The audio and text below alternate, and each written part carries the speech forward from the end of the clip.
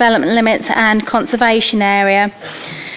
The applications for the change of use from a chapel, which is Class D1, to a residential dwelling, Class C3, involving alterations to form a two-bedroom house, including demolition of an existing kitchen to provide a rear garden. That's a picture of the kitchen, which is proposed to be demolished, and it's proposed to be brought back to the rear wall further back. I'll show you in the main plans. This is an elevation of the front of the property in question. Again, a side rear elevation showing that this will be demolished and this element will be brought back to roughly about here. These are the existing plans and the existing elevations of the property here. The proposed development would involve works, say demolition of the rear element of the property to provide a lantern roof extension, single storey, and making good the rear elevation as a result of demolition works. The chapel itself has relocated from Gold Street to Castle Street, and the application building has been marketed for community purposes with no interests shown. The proposed change of use and associated works is considered not to harm the character and appearance of the conservation area, nor the setting of neighbouring listed buildings or the amenity of neighbouring residential properties. The amenity of neighbouring residential properties is considered to be improved as a result of the change of use, as there will be less noise and disturbance and also traffic generation. The change of use would result in lesser demand for parking, considering its town centre location, and no objection from highways or highway implications is considered. Therefore, this is acceptable in highway terms. Approval is recommended for the scheme, subject to a time limit condition. Thank you, Chairman. Thank you, Mrs. Shoesmith. And we have two speakers on this application, the first of whom is Mr. Godger. Yes, please. My name is Godger, G-W-D-G-R. Do beg your pardon? I was asked if I... You take a seat there, please. Oh, right. Yes, that's your chair for the next 3 minutes. Okay. I'll read fast. I was asked if I am for or against the proposed conversion, as it seems one has to be categorised. I have fallen into the no camp because there wasn't a middle territory to fall into. And I should emphasise that I'm fundamentally in favour of the appropriate conversion of redundant buildings.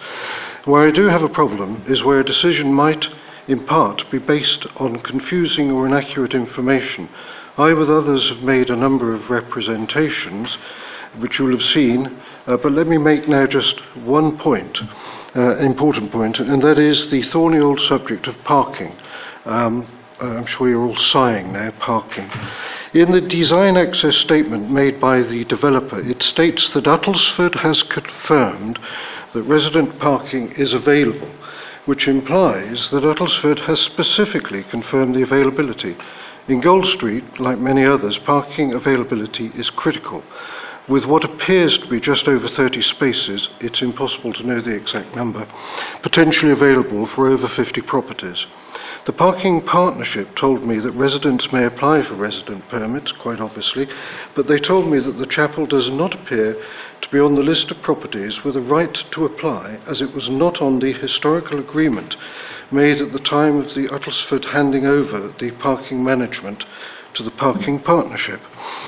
And it is also, I am told, the case that a new development, which this in effect is, the conversion of a previous style of development, is outside of the current list of so-called approved properties, and it would need a special review. Frankly, this is all very confusing to me because I've had 2 or 3 different stories. And There are those that believe parking permits will automatically be issued, and others suggesting that it's a more complicated situation. You might say it's a minor point, but I feel there is an impression that parking permits are a given right. I believe the parking in the area is at a critical level for the development to seemingly dismiss this, for the developer to seemingly dismiss this problem by saying Uttlesford has said parking permits are available could be misleading. The actual development may well be appropriate. In fact, I think it looks good. But the knock-on effect of more parking in such an overcrowded road needs addressing. Gold Street, lengthy as it is, the beginning and the end, if we look at the bottom and the top as the beginning and the end, cannot take any parking at all due to their narrowness. So all of the parking takes place in approximately 2/3 of Gold Street. I hope that both in connection with this specific application, future applications, and the wider parking problem, the committee will consider the parking implications of basically trying to pour 2 pints into a 1-pint pot, because you cannot keep allocating parking. And I think that this development, and one or two others nearby, are compounding a major problem. That's all I have to say. But I'm fundamentally in favour of sensible developments, redevelopments of existing properties. Thank you. Good job. And our last speaker is Christopher Reynolds on behalf of the owner. Thank you. Do you have 3 minutes, Mr. Reynolds? Thank you. Thank you for allowing me to speak today. My name is Chris Reynolds, and if this application is approved today, the converted property will become my home. I've lived in Uttlesford for 18 years and in Saffron Walden for the last 9 years. I work locally, my children attend County High School, and we love living in the town. The application is recommended for approval, and there are no objections from statutory consultees. The application is referred to the committee for a variety of reasons, all of which have been covered in the officer's report. However, I'd like to clarify 2 points. Firstly, there's a suggestion that the site is being overdeveloped. I find this rather strange, as the application seeks to demolish part of the building, physically reducing the amount of development. The main building was built in 1870 and is to be restored, renovated, and sympathetically adapted to provide a single-family home. The section to be demolished is an uninspiring 1980s addition. This demolition creates a courtyard garden and some private amenity space. Secondly, concerns over car parking. There's been no objection from Essex Highways for this application. I've also made my own investigation with the parking operator, and when I spoke to them, they reported no problem with issuing resident permits for Gold Street, and even suggested I could obtain a visitor's permit on an ad hoc basis. Mr. Goodge's comments about whether the chapel is registered, I presume relates really to the fact that it doesn't have a C3 residential consent at the moment, and as a result it wouldn't be on the list. Certainly if you look at the application form, the requirement is that you are on that it's a registered house effectively, and that you are on the council register living in that property. So I'm presuming that there wouldn't be an issue with that going forward. The planning officer report has dealt with and answered all the relevant planning and technical matters, and the report's conclusion recommends approval. I hope you feel able to support the officer's recommendation and allow this building to become my home. Thank you. Thank you, Mr. Reynolds. Members, it's over to you. Any comments? Councillor Lodge.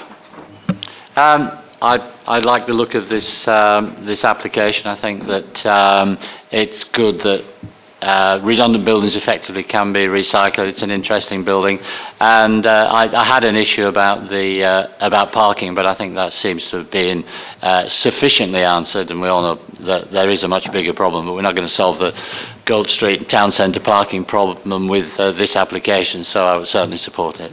Thank you. Councillor Freeman. Yes, likewise, I support this application.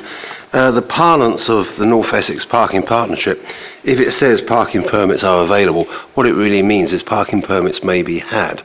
Their policy appears to be to sell permits to anybody that wants to buy one, but it doesn't mean that it's necessarily tightly linked to the number of parking spaces on that street. That said, I'm sure you can get a parking permit for that house. It's a bit like airline seats, I suppose you get bumped. Any further comments, councillors? Councillor Mills? Move to approve the application, Chairman. Thank you. Does that find a seconder? Second. Seconded by Councillor Hicks. I've looked at the plans, and the only comments I've got relate to something which may follow a grant of planning permission, which is trying to get building regs approval. Because I'm not sure how the living room is lit and ventilated, and I'm worried about taking a trust member out from the roof, but that's just an observation on my part. So we'll go to the vote on this. All those in favour of approval? 1, 2, 3, 4, 5, 6, 7. And against? Abstentions? 2. 2. Thank you. That matter is approved. Thank you very much. Our next application is item 4.2, UTT 153080. It's an application for full planning consent at Wimbish, and Mrs Stevenson will take us through this matter. Thank you. Mr. Chair, could I make a declaration, please? I'm a member of an organisation which regularly uses the area where the facility is going to go. Fine. Thank you. That was Thank you, Councillor Chairman. Lodge. Thank you. Since the writing of the officer report, supplementary representations have been received from Debenham Parish Council and from Councillor Tina Knight, both of which support the application. Full copies have been provided to members and are on your desks in front of you. The application site comprises a grass area of land situated on the southern side of the backdoor training area of Carver Barracks. This is on a military site that the local community currently have access to by arrangement and can be accessed via an existing track off Elder Street, as well as from within the barracks itself. The area is currently the site of a grass football pitch and a rugby pitch. There is an existing purpose-built pavilion adjacent to the site, which is here. This has 4 changing rooms, showers, kitchen and referee rooms. The site is well screened from the road by existing trees and shrubs.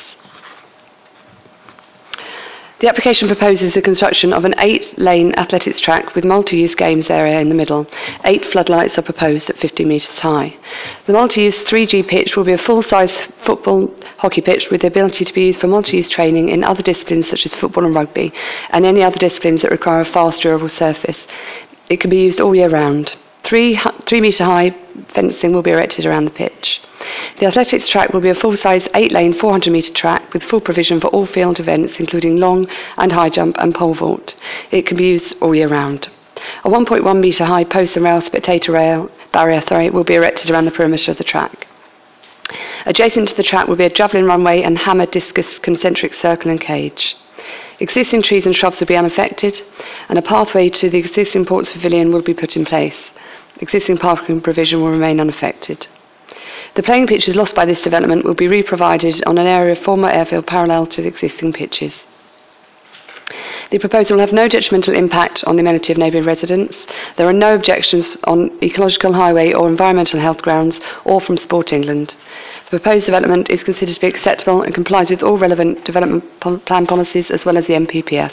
It is recommended for approval subject to the conditions as listed on pages 41 and 40. Thank you. We have 2 speakers, on this application. First of whom is Councillor Artis from District Council, and you have 5 minutes, Councillor Artis. Thank you, Chairman. I intend to make this brief. Some colleagues may be aware that during my year as chairman of this council, I instigated the liaison group with the military at the Carver Barracks, and have been working on a number of projects with them. And this year, indeed, I am the current chairman's representative on that liaison group. As I said, over the couple of years, we've been working on a number of projects, and this is one of them. I'm very pleased to see that it has been recommended for approval. This council has a good history of liaising with our colleagues at the barracks, and this particular facility will not only provide additional facilities for the military, but extensive facilities for the local community, and greatly enhance the ability of all sporting groups in the area to use the facilities. So I'm pleased it's recommended for approval, and I hope colleagues will approve it. Thank you very much. Thank you, Councillor Artis. And our second speaker is from the Parish Council. It's Councillor Mike Young. Thank you. You have 3 minutes, Councillor Young.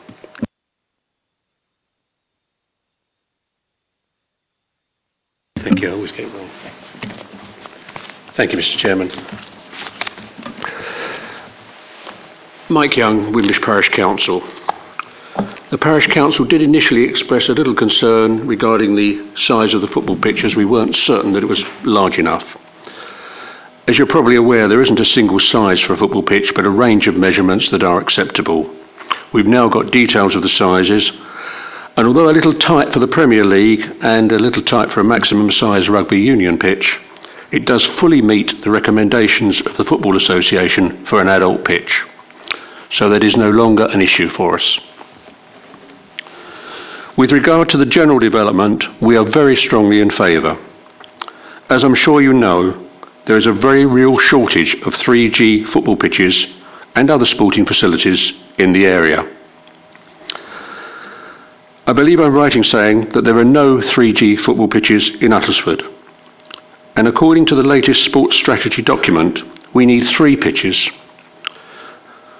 whilst the nearest ones are at least 20 minutes away from most people living in the district.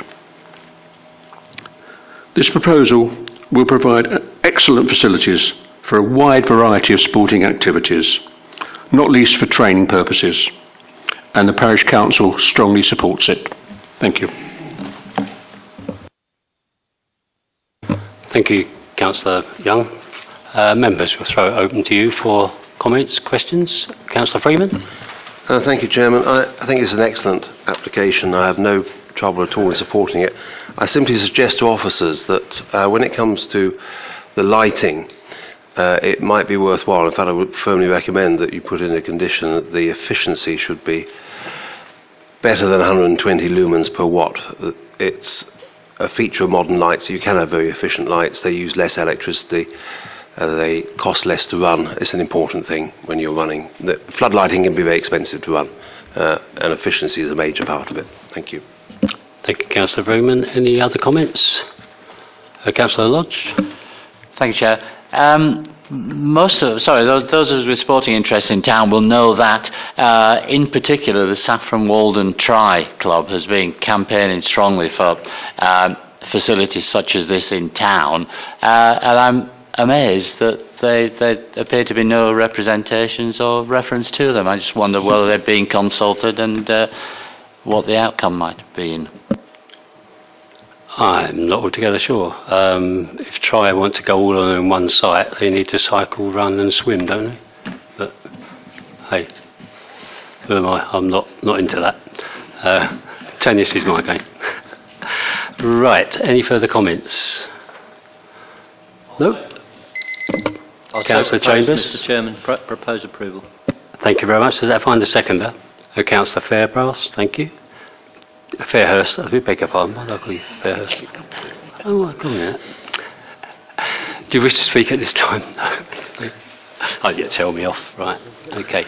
So we'll go to the vote on this then, please, members. All those in favour of approval, please show. Unanimous. Thank you very much. That matter is approved.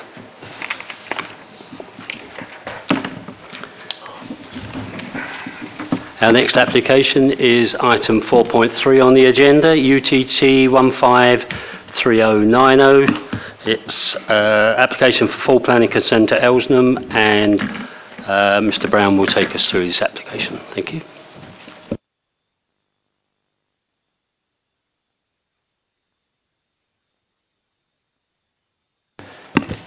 Thank you, Chairman. Just to slightly correct you, it's an outline planning application with all matters reserved apart from access. The members will recall that this matter was deferred from the last meeting. Just to remind members where we are, this is the Stansted Road here, the access going back to the David Wilson Home site to the rear here, where the community building will be delivered here, and the proposal with an indicative layout here. Members deferred the matter to reconsider the mix of the houses. Coming back in an obtuse way, there was no mix provided, so the applicant hasn't addressed the mix because there was no mix proposed. But that is a discussion that we need to be having now in terms of where we go from here. The application remains recommended for approval, Chairman. I don't anticipate to go back through the presentation again. I think we need to receive the speakers and then continue the discussion afterwards. But the application remains recommended for approval, subject to a Section 106. Thank you, Mr. Brown.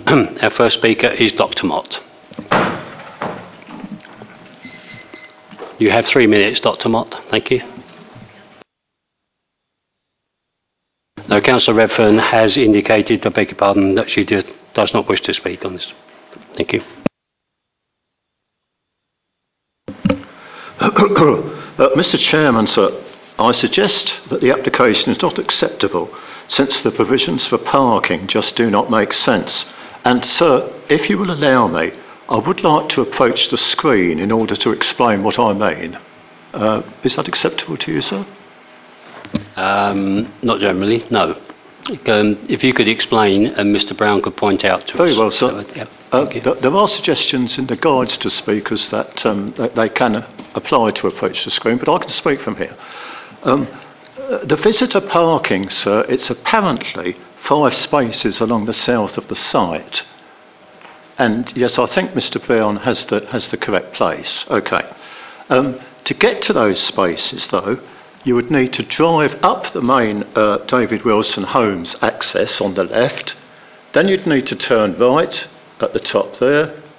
Yes. And now you turn right again. And yes, quite right. And now you're in the visitor parking spaces. Okay. But visitors to the houses to the west of the triangle, that's up the left-hand side, would then need to retrace their route on foot. There's no way through from the end of those visitor parking spaces into the main road. So to get to the houses on the left as we look at it, you'd need to walk to the right as we look at it, that's the east, up to the north, back down to the south. And if you're going into the last house, you'd need to walk all the way back, obviously. Then you make your visit, and you leave, and then you walk back up to the north, down to the south, and left to the west. You get in your car, and then you go around virtually 3 sides of the triangle again for the 4th time. Knowing what we know, sir, of the reluctance of car drivers to walk any further than necessary, that, sir, quite simply would not happen. What would happen is that visitors to those houses on the left, as we look at it, would park on the main access road to the David Wilson Homes site, as near as they could to the house which they're visiting. There are 3 bays left for parking. I don't know if Mr. Brown could possibly point to them. Yes, that's it, up a bit from there, Mr. Brown. They're left for parking on the red line. There's a sort of a jink in the red line there. That's it. That's it. Now, those 3 bays for parking, thank you, Mr. Brown, those 3 bays for parking are specifically for the David Wilson Homes site. They were part of that application. So they would be used by visitors to that clutch of houses which you see at the top there. There's 10 up there, and visitors to the 9 down towards the south. Okay. So that means there is a shortage of parking for the David Wilson Homes houses because visitors to these houses would use it. And to summarise, sir, I don't doubt that the applicants will say that this layout is indicative only. But if it's approved, they'll sell the land on, this being Crown Estate, without on approval for 20 homes. At the detailed application from some other applicants, it will be contended strongly that approval has been given for 20. And I suggest that for this application to be approved, sir, the applicants must be able to show it's possible for 20 houses to be fitted into the site with satisfactory provision for parking, including visitor parking, and that's they have failed to do. That outline is just not viable, sir, not tenable, and in short, I suggest, sir, the Crown Estate must think again. Thank you very much for your indulgence, sir. No, it's not the indulgence, Mr. Mott. It's part of the process, and thank you for our very valued comments. Our next speaker is from the Parish Council, is Patrina Lees. Thank you. You have 3 minutes. Thank you, sir. Are you Councillor Lees? I'm the chairman of our Parish Council. Thank you. Thank you. Once again, I'm here again. Mr. Brown is absolutely right. Last month, there was no housing mix. It was an outline planning, and we made a very impassionate plea for bungalows. And you very nicely deferred it to go and let's go and have another look. Well, Crown Estates obviously thought your decision was nonsense, didn't they? Because within 3.5 weeks, they've got another application in asking for the same thing. We're not going to have a look. We're done. Now, I know it's outline planning application, but we all know that this is a windfall site. This was supposed to be a care home. This is an opportunity for them to make some money. Nothing against anybody making any money. You heard me say that last time. So, what I'm like-minded, I'm hoping you're like-minded, what I would like is, why don't we, and I am pretty sure you are allowed to do this, Nigel I'm sure will say if you're not, refuse this application and ask them to go away and put a full application in. They can do that, can't they, Mr. Brown? You can do that. Okay, I'm pretty sure you can. And say, go back and do a full application, and you will be disappointed to see if they haven't taken into account the fact that we've asked for more bungalows. We know a precedent's been set by this council, because I think in Great Chesterford you have a site with more bungalows than the policy states, because there is a need. So refuse it. Tell them to come back with a full planning application, with what we want, and not only that, we know that a developer will buy a piece of land with the plans already. And in fact, it makes their life a little bit easier. They know exactly what they're buying. And my last point is Crown Estates keep saying to us that it is in the statutes books that they must make much money as they can, best value from their assets. However, Peter Johnson, my vice chairman, who is a ferreter of information and buried way, way, way deep in this Crown Estate Act 1961, Section 3.1, it says, except for the best consideration in money or money's worth, which in their opinion can be reasonably attained, having regard to all the circumstances of the case. Now, the circumstances of the case here is this should have been a care home, should have been for elderly folk. We are asking you for them to provide a planning application that said what it was going to do originally. We have a need, you know we have a want. We've been talking to Hastow Homes. They haven't given us time really to make any inroads in getting anybody on board, obviously. But please refuse it and ask them to come back with a full planning application. Thank you very much. Thank you, Councillor Lees. Our final speaker is the agent, Alistair Henderson. Under our rules, Mr. Henderson, you have 6 minutes. Thank you. Thank you, Chair. Good afternoon. My name is Alistair Henderson, and I act as planning consultant for the applicant, the Crown Estate. I presented at your committee last February, and I would like to start this presentation firstly by reiterating points made by officers in response to the deferral of this application, both verbally today and within the additional text in the officers' updated report. The fundamental point to understand is that this application is that all matters apart from access are reserved for future consideration for this application. Put simply, this means that the main issue is to consider whether or not the principle of up to 20 dwellings is acceptable or not. The mix of dwellings cannot be determined at this stage, and therefore the number of bungalows to be provided on this site will not be finalised until any reserved matters application is submitted, should outlined consent be granted. The illustrative master plan is submitted in support of the application to clearly demonstrate that a planning policy compliance scheme can be achieved on this site. Hopefully that matter is now clear and resolved. During 2014, a full and impartial marketing exercise confirmed that there was no market interest for third parties to deliver the extra care element of this scheme. This has been definitively confirmed in writing by your officers, and therefore an alternative form of policy compliant development has been sought on the land originally envisaged for the extra care facility. It should also be noted that this confirmed lack of demand has enacted a clause in the original Section 106, which means that the Barrett David Wilson scheme is now required to provide 40% affordable housing rather than 35%. The change is directly linked to the lack of market interest in the extra care facility. I'd now like to move on to reiterate some of the other key issues raised in relation to this application. Firstly, in terms of the principle of development, this has been established clearly via the existing 2013 outline permission. In terms of the community facility, to be clear, the community facility does not actually form part of this planning application. The Section 106 for the original outline permission on this site safeguarded the area for a community building, and this remains in force. However, in addition to the original land, the Crown Estate has now confirmed that it is willing to increase this area from 0.19 acres to 0.47 acres to facilitate a larger community building and increase parking. This land will then be gifted to the local community in line with the existing Section 106 commitment. In terms of the mix of units, as I've already mentioned, this will be confirmed at the reserved matter stage. However, the existing mix shown on the illustrative master plan is compliant with local planning policy, and it will also include the provision of 40% affordable units. In terms of the drainage, the attenuation basin, this will be constructed as part of the consented Stansted Road development. It provides ample drainage for the 155 unit scheme, this application for 20 units, and also for future provision of the community building. In terms of car parking provision, this will be fixed also at the reserved matter stage. However, the current illustrative master plan does show how 53 spaces could be accommodated, which exceeds the Essex County Council's parking standards by over 10%. And in terms of traffic movements, the application submission demonstrates that a scheme of up to 20 units would have less impact than the already approved scheme for the 55 extra care units, and the County Highways team has confirmed that there are no objections to this application.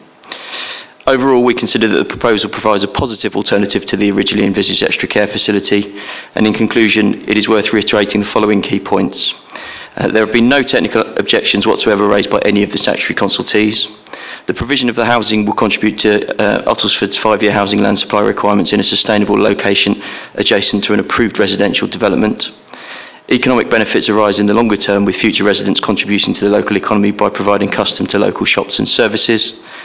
The heads of terms for the Section 106 will secure 40% affordable housing provision, ensure that open space will be provided and transferred appropriately, and provide for adequate ongoing maintenance of the drainage area. And finally, the revised scheme provides a significantly extended area for the community building to be built on at the eastern edge of the site. With these points in mind, we would respectfully ask members to follow your officer's clear recommendation to approve the application proposals before you this afternoon. Thank you. Thank you, Mr. Henderson. Members, let's throw it over to you. Councillor Fairhurst. Thank you, Mr. Chairman. Can I just once again ask the question that was asked by the speaker here, whether we are in a position, in fact, to ask him to come back with a full application rather than an outline application? Mr. Brown. Glad you asked that, because I wanted to get in before you lot did. There was a number of things raised by the speakers, and I will answer that question. First of all, I will speak about Dr. Mott. I agree with Dr. Mott, to be honest, regarding the visitors' parking issue, and I think if this come forward as a reserved matters, we would have been negotiating with the developer to actually get that parking sorted out. I absolutely do agree with you. It wouldn't work on this. But having looked at it, I think it could be jigged, and I'm sure it could be jigged, so that I don't think there is an issue questionable whether or not 20 dwellings could be accommodated on that site. I think the applicant, and I would always suggest this, rather than provide a layout, only provide a layout where the numbers are actually questionable, and I don't think 20 on here is particularly questionable, and so therefore I don't think we should dive in terms of the layout. The parish asked a question in terms of whether or not you could reject this because you feel that it's not good enough for it to just be an outline application and it could be a full app. You need more detail, i.e. you want it to put forward as a full application. You can do that. That was in your gift to do it.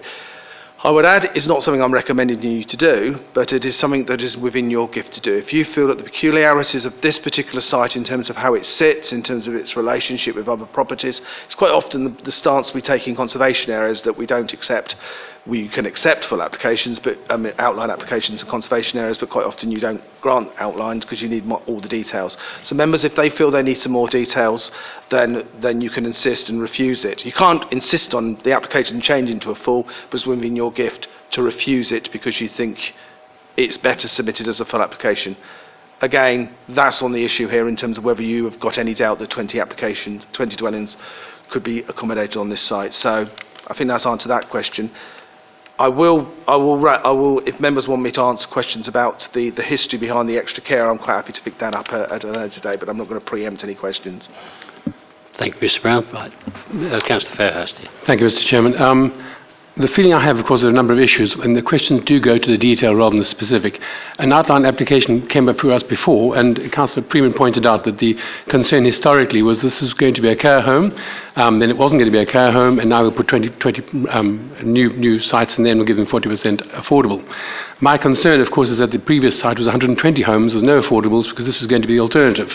So to answer Councillor Freeman's first response about application via stealth, I would be inclined to refuse this and ask for a full application so we know the details rather than vote on something that we don't know. Chairman, do you want me to clarify the bit about the extra care? Yes, just to make sure that the members have got this right. When permission was granted in 2012 or 2013 when the plan permission was issued, it was subject to a 106. The extra care was a suggestion by the local authority in terms of to provide an extra care facility on this particular site. Officers suggested that at very early stages, and it was part of the original draft local plan, which obviously has no weight because it's been withdrawn. It had no weight when we considered the application. The reason why the extra care was put forward was in lieu of 5% of the affordable housing. So originally it was approved as an extra care facility and the provision of the residential development with the provision of 35% affordable housing. What has happened within that clause, there was a clause, unless they can demonstrate the extra care could not come forward and there's no demand for it, then the developer would have to provide 40%. They did that. They did demonstrate that there was no market for an extra care facility in Elsenham. As members who may be involved in the discussions regarding the extra care facilities that are coming forward in Saffron Walden and Dunmow, which are coming forward, they are a very difficult thing to get moving in the towns, let alone within Elsenham, and that is why it didn't come forward in terms of Elsenham, and we agreed in terms of all the potential providers said no, and as a result of that, we indicated that to Barrett's, who had purchased the site, and who came forward with 40%. So it was only approved in lieu of 5% of the affordable housing.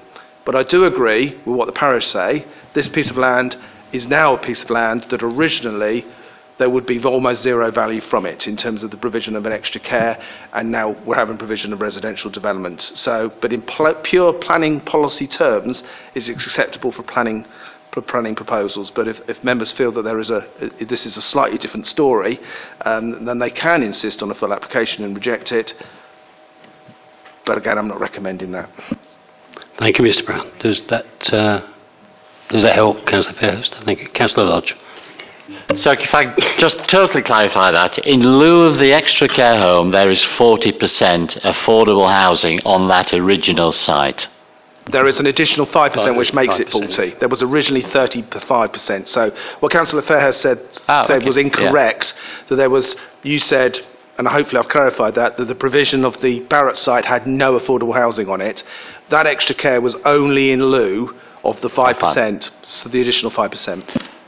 Excellent, thank you. And the second point then was, if we were to give outline approval here, and the issue of the housing mix, the number of bungalows then is a reserved matter, can we then opine on that when the reserved matter comes in to ensure that we get the extra bungalows, which we would, I think, all like to see?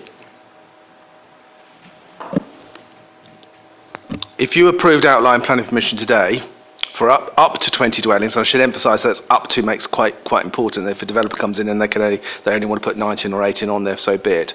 They can come in with a scheme that is acceptable in planning terms, and we're back down to Essex Design Guide discussions. We can't suddenly say we actually want more of. We can say we want, but it's not something that we can refuse it on in terms of outline. If we have a reserve matters application that is acceptable in terms of general mix, and we're back down to 5% provision of bungalows, we cannot insist that the development is of a particular format.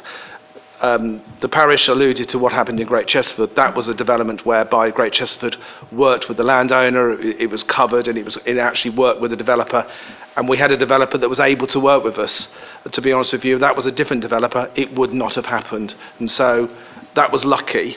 But by approving an outline, you cannot guarantee you're necessarily going to get a mix. But that mix will come here, and members will be. And we may be delaying a discussion if a volume builder came in with a normal mix that was not up to the normal bungalows that you feel is appropriate. And that's quite clearly a message I'm getting from here.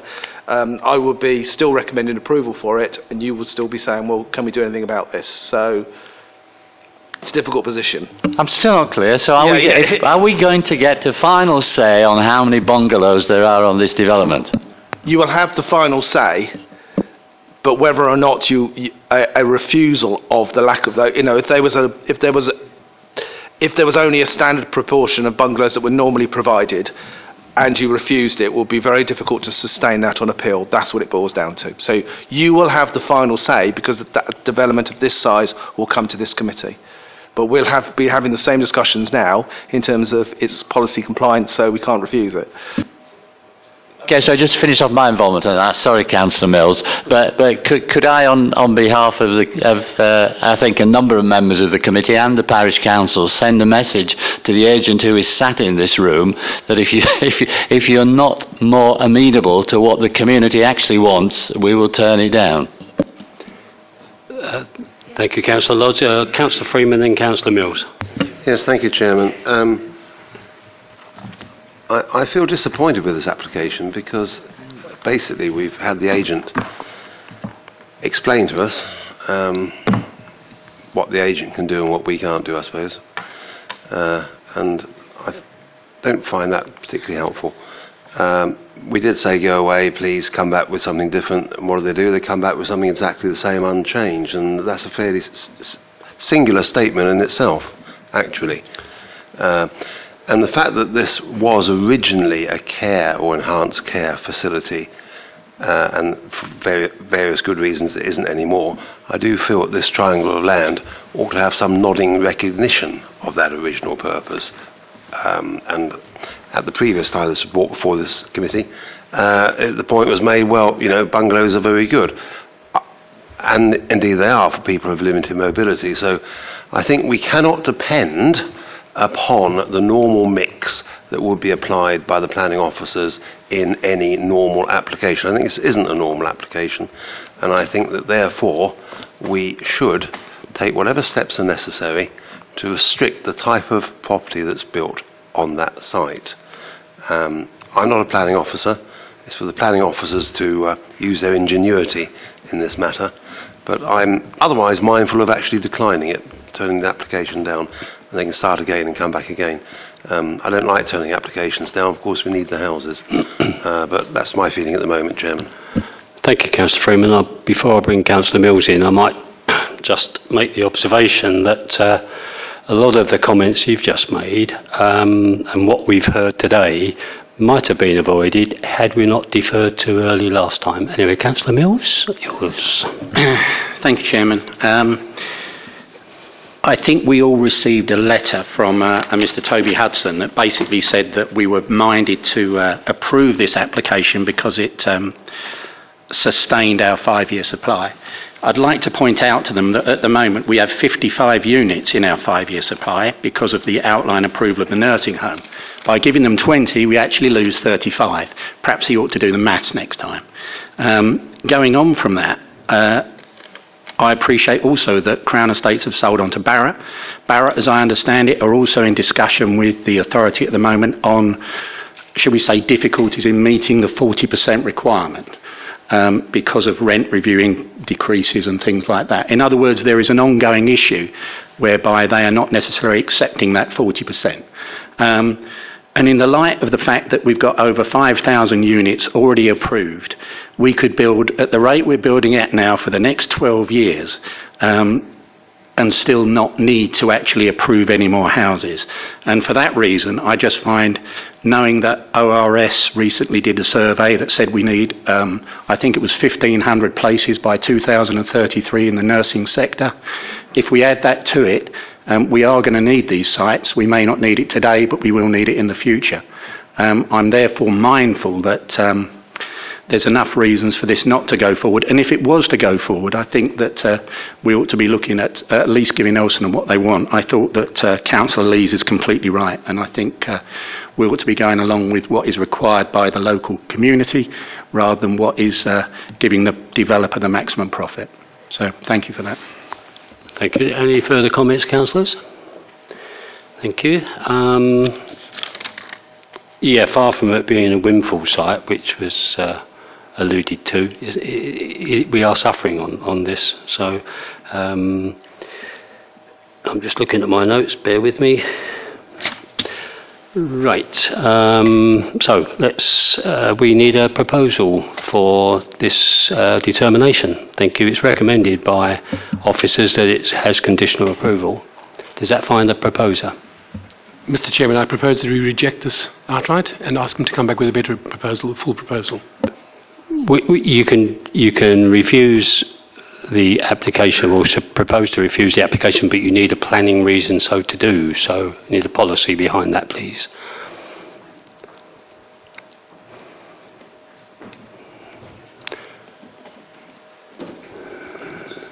Yes, Councillor Chambers. I wasn't going to speak on this, but I think I need to get it clear in my own mind. I fully understand what the parish council is saying, and I appreciate and I totally agree we do want more bungalows. They went out of fashion, but now there is a need for more bungalows. However, am I right in thinking this is an outline planning application? Correct. If it is refused, then presumably they have the right to go to appeal. Correct.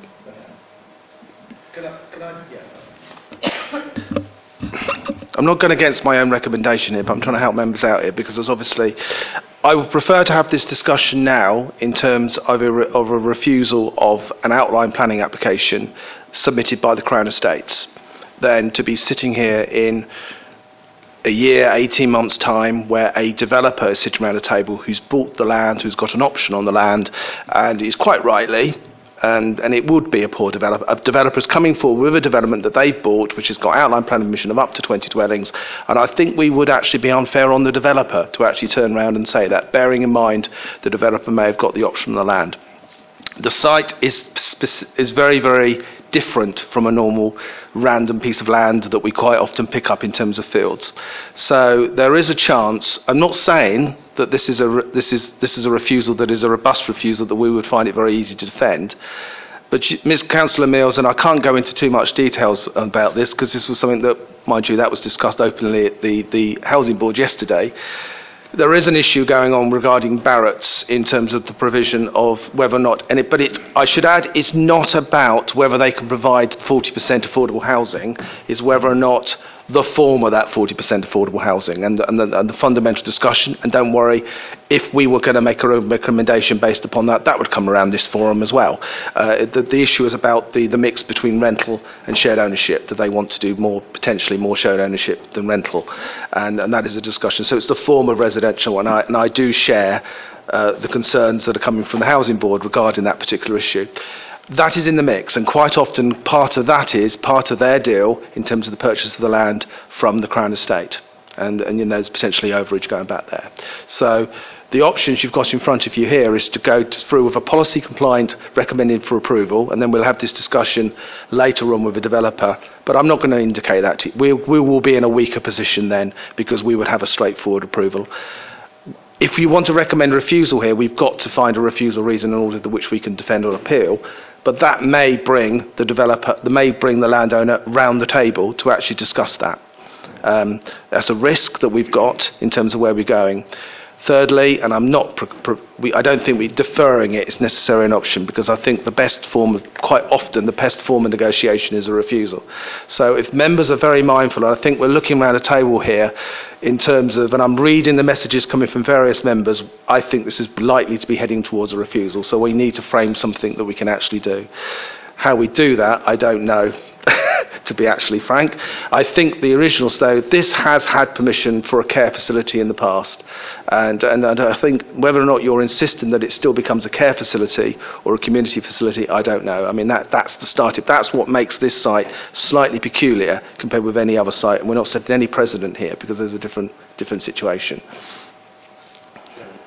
Yes, Councillor Freeman. May I suggest, submit that the grounds for refusal, and I don't have any great knowledge of planning law, not that tome anyway, but that the fact that it was a site earmarked for a care facility, that is not recognised in the current application, and I submit that we should have an application which does give attach significance to the fact that the original purpose of that land was a care facility which cannot now be provided, but the need is, I submit, still there.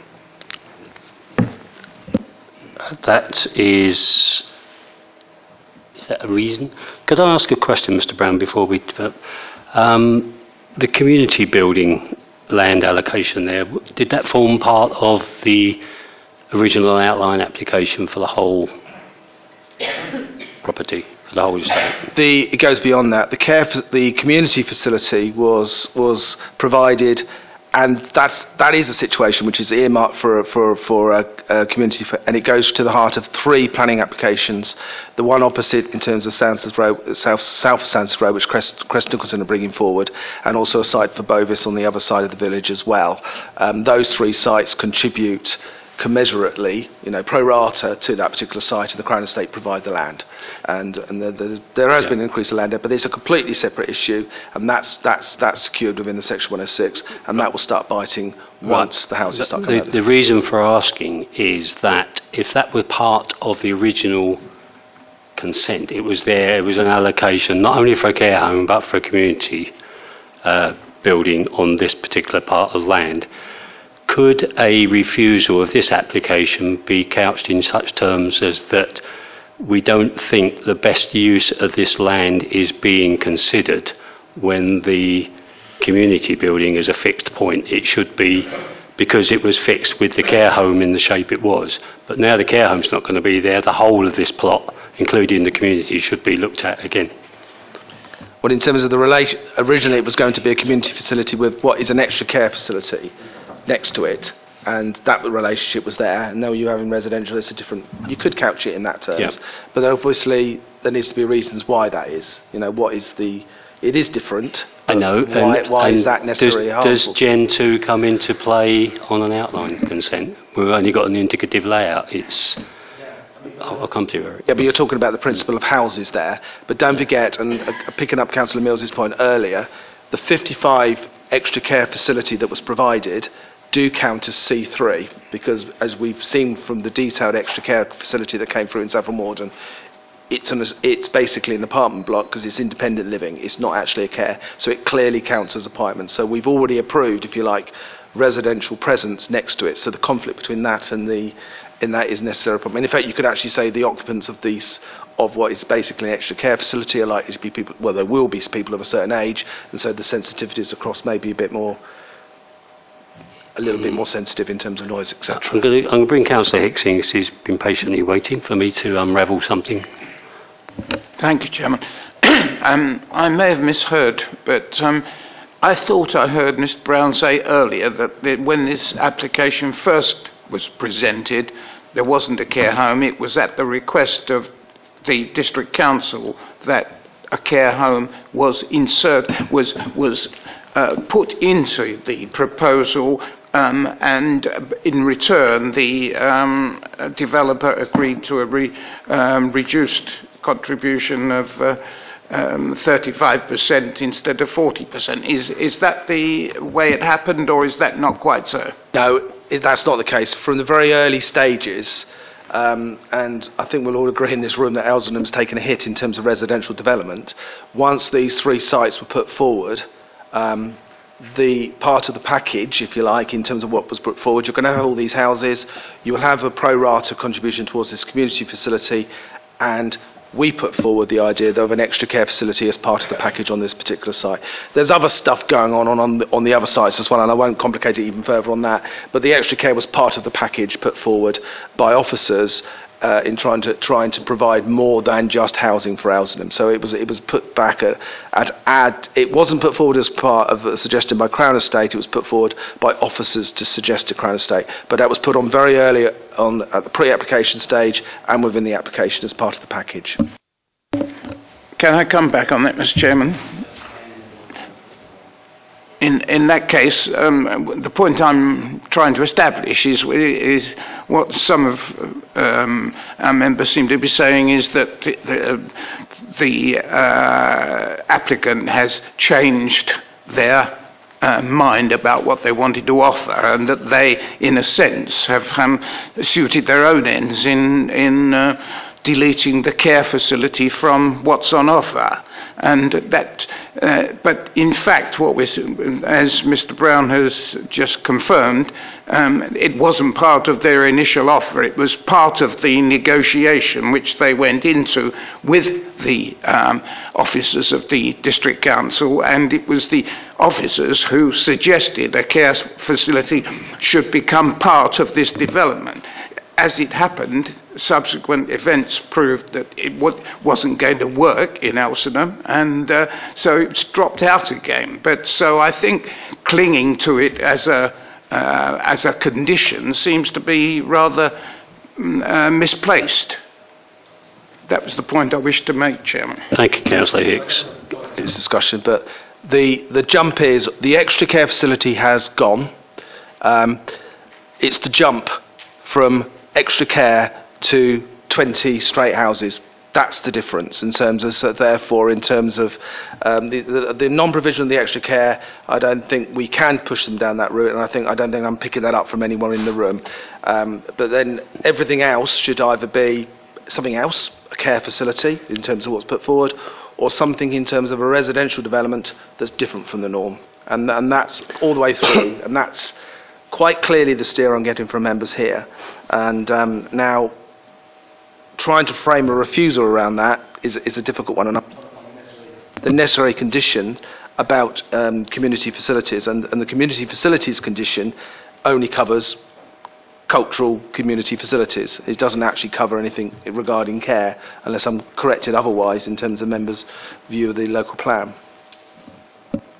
I'm going to cut to Councillor Riles first. I'll come back to Councillor Hicks eventually. Thank you. Thank you, Chair. I think that we're getting a little hung up about the care facility. That's out the window. There's no demand for it. So I think we should be looking, obviously, at the housing situation. And I agree with the parish council that we should be thinking of a better source of housing, affordable bungalows, etc. There's a desperate need for them. I think we're going to find it very difficult. Nigel's struggling to find a policy on which he can refuse this. Okay, that's fundamental. We do have an option that if they do come back with a full application, that we can determine and put pressure on, hopefully, the style of housing and the affordable housing they're going to put forward. Also, if I understand this right, I may be wrong, but if the parish council is saying that they want to look, they're not actually saying they don't want the housing, but they want the style of housing to be suitable to the area. I think a planning inspector, when they look at this, if they do look at this refusal, we're going to say, well, hang on, the parish council actually have accepted that there is a need for something in the area. So my thoughts are that we should, I think we should possibly go ahead with this, support this proposal, and then use our opportunity when it comes in full to determine that we do get the housing that the parish council wants. But to keep referring back to the care facility should be struck off completely now, because it's not even a material point anymore. There's no need for it. Okay. Thank you. Councillor Fairhurst. Mr. Chairman, we're looking for a reason for rejecting this. We know that it's inappropriate. I would like to ask Mr. Brown, with regard to the concept of sustainability, there are three components, and one of the components is social applicability or appropriateness. And I think that the issue in the room at the moment is that this is not appropriate for the social process. It is not actually sustainable. So it's on a question of sustainability that there's a social reason why it in fact should be rejected. That's my view. Before you answer that, I'll just bring Councillor Hicks back, and you may well want to colour the argument. Councillor Hicks. Chairman, I think in order for us to resolve this, I think I would like to propose that the application should be approved. Does that find a seconder? I'll second it from the chair. Thank you. So we'll get the vote going. So Councillor Freeman had a question of you, Mr. Brown. Did you not? You did, and I think I think you've hit on something here, to be honest. I think it is quite unique in this particular case, so I really suggest you don't make a habit of doing this. But I think this particular case, we approved what we were trying to achieve on this particular site, and throughout all their sites in Elsenham. It doesn't feel like it at the moment because all they're seeing is housing, but they're not seeing the other stuff coming as well. Is a balanced, sustainable community, and more housing probably may knock this over the kilter. So it's back going down to the first principles of the MPPF, which the policy hasn't picked up, and the local plan wouldn't pick up in terms of that particular issue. And so it's back down to first principles of the development by constitution. It just being 20 houses or 20 development on this particular site does not constitute a sustainable development based upon attributable cases around the site. We can come up with formal words on that particular issue. Mr. Chairman, I move that we reject it on those terms. Well, we have a proposal, which has been seconded for approval. No, we didn't have a reason for the refusal proposal, but we have got reasons. We've got a proposal for the approval, which is the recommendation, which we don't need a reason for. So we'll take that one first, because we never had a formal proposal. Yeah. So all those in favour of approval, as noted, please show. 1, 2, 3. And against? 1, 2, 3, 4, 5, 6. So that proposal is lost. Now we need a proposal for refusal, please. Mr. Chairman, as said, based on the suggestions of Mr. Brown. Yeah, I would suggest the development constitutes non-sustainable development as per the necessary paragraphs within the MPPF, and in line of the other components of the greater plan for that area. I can come up with the formal words around that particular issue because it's back to first principles.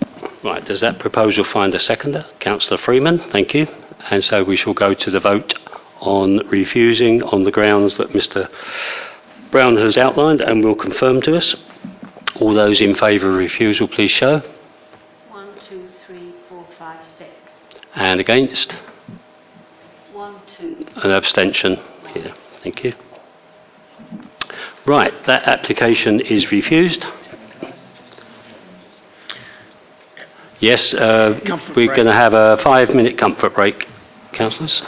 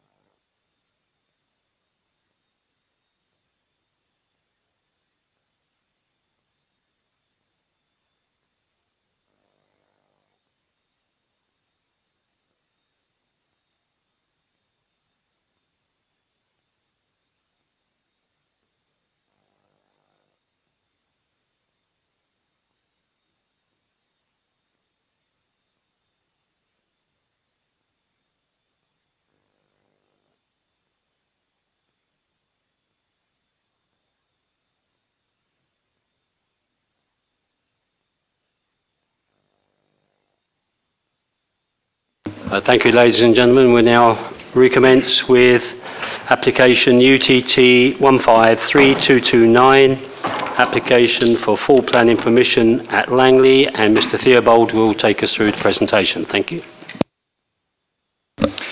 Thank you, Chair.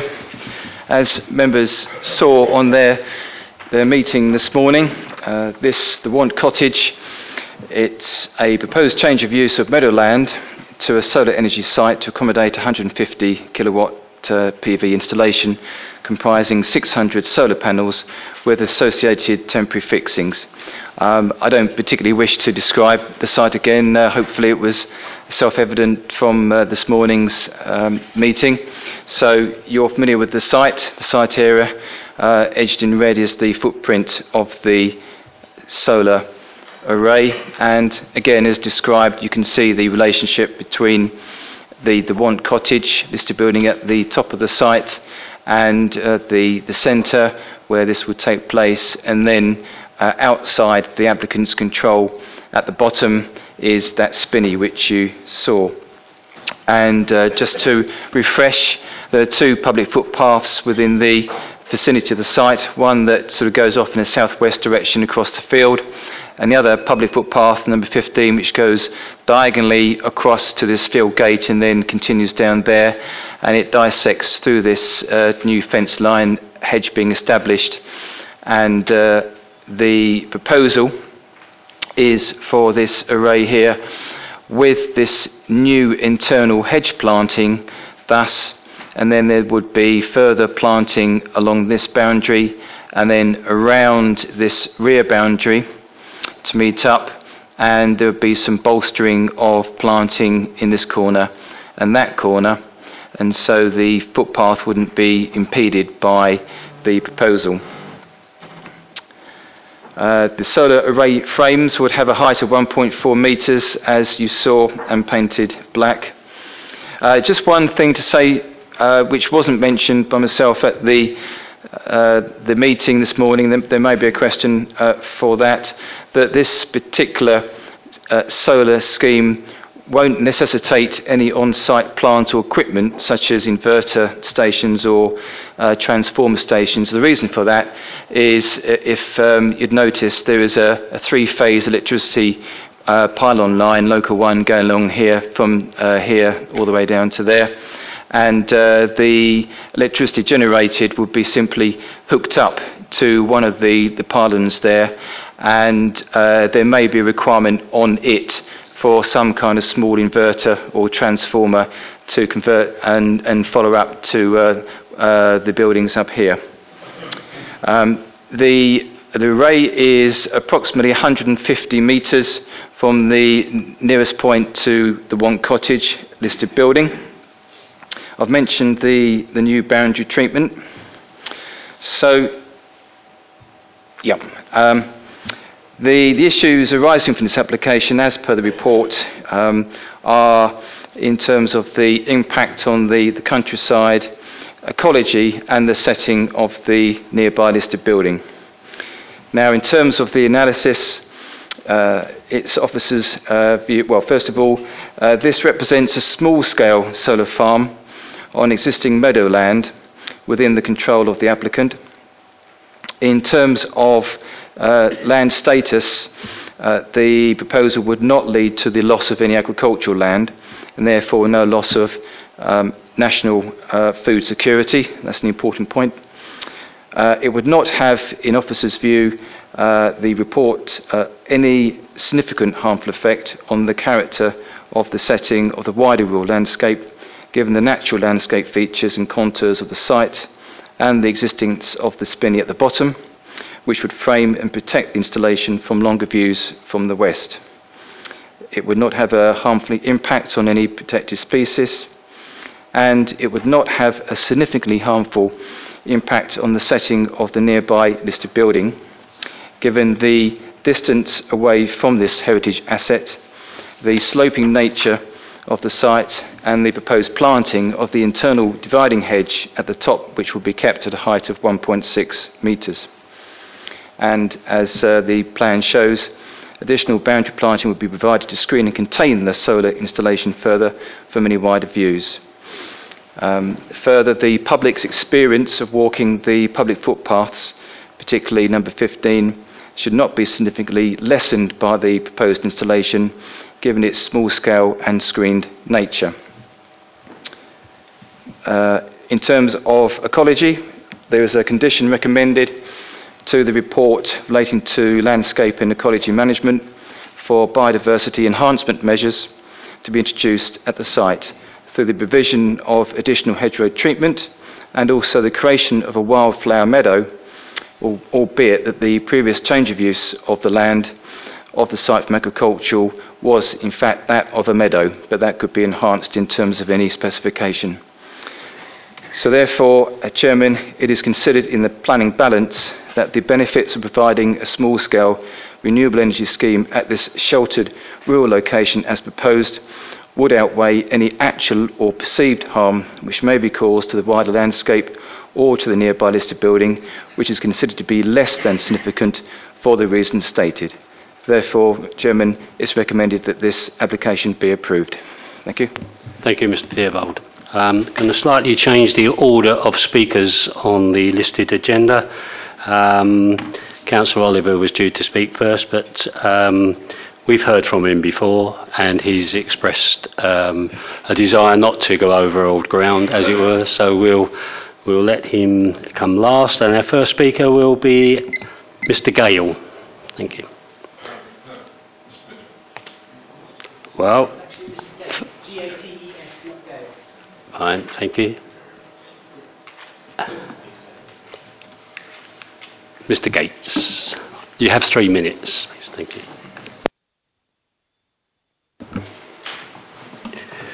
Good afternoon. Following the planning committee's meeting to the site this morning, you can appreciate what a lovely environment Langley actually is at the present time. It is a totally rural environment.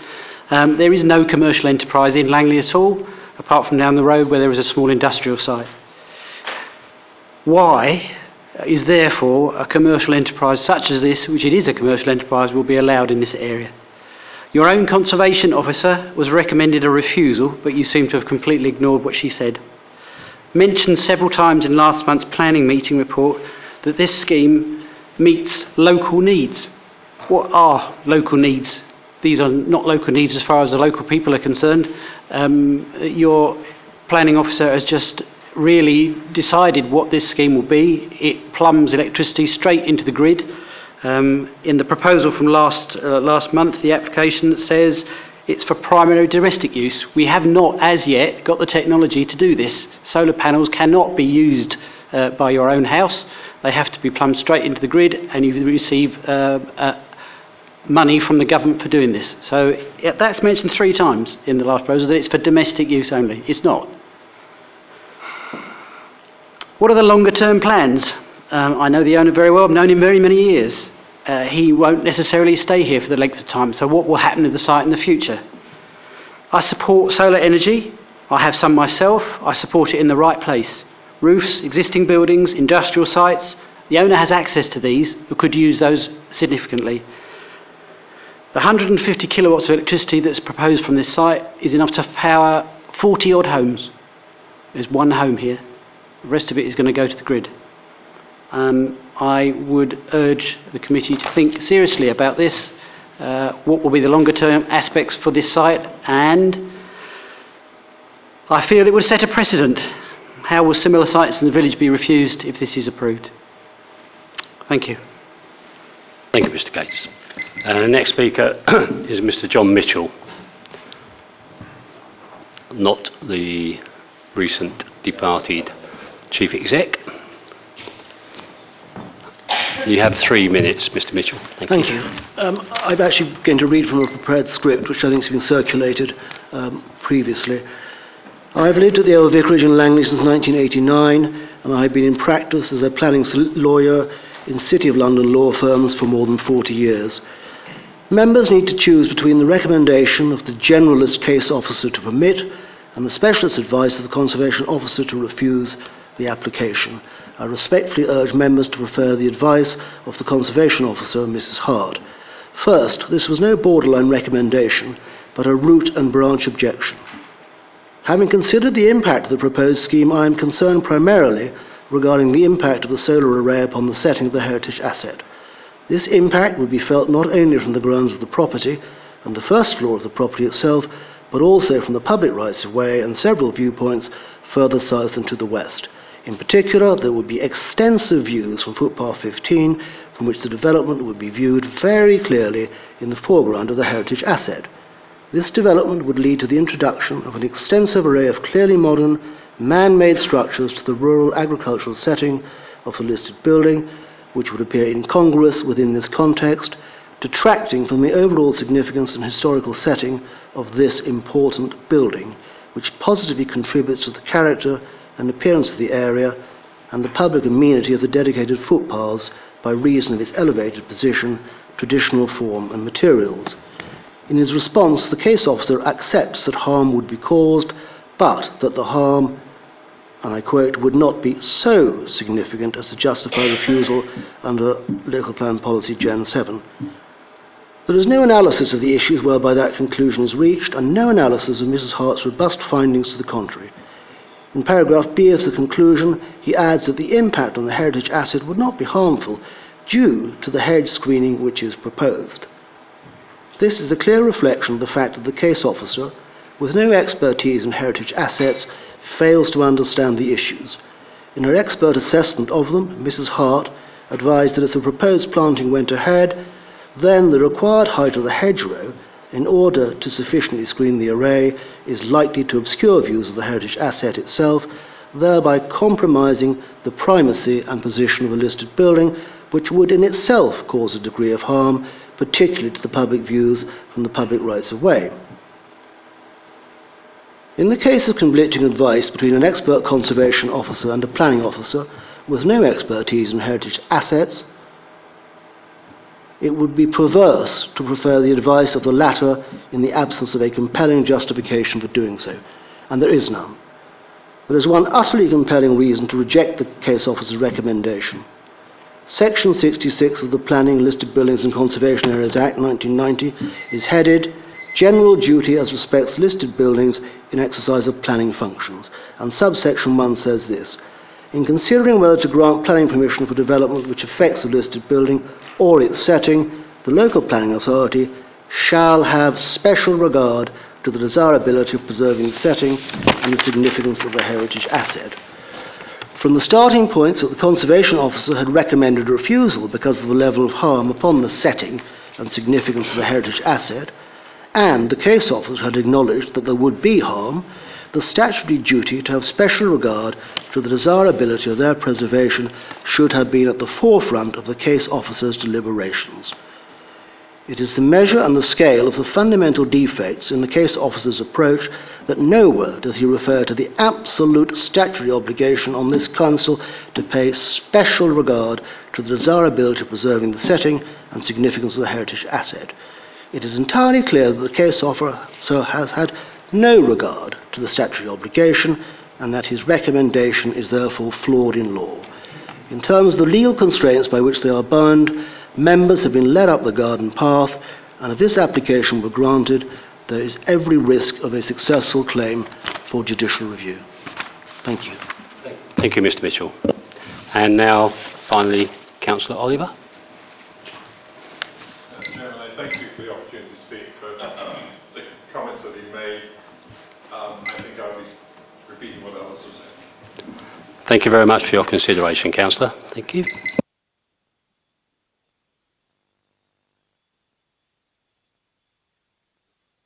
And that was the last of the objectors. Our final speaker is the applicant, Mr. Bill Bampton.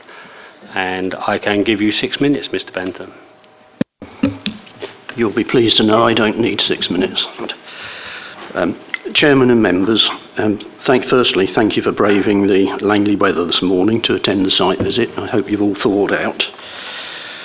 Over 95% of the world scientific community now accept that man-made global warming is the biggest issue facing our planet. We all need to act to minimise the effects, which are the principal reason for the proposals.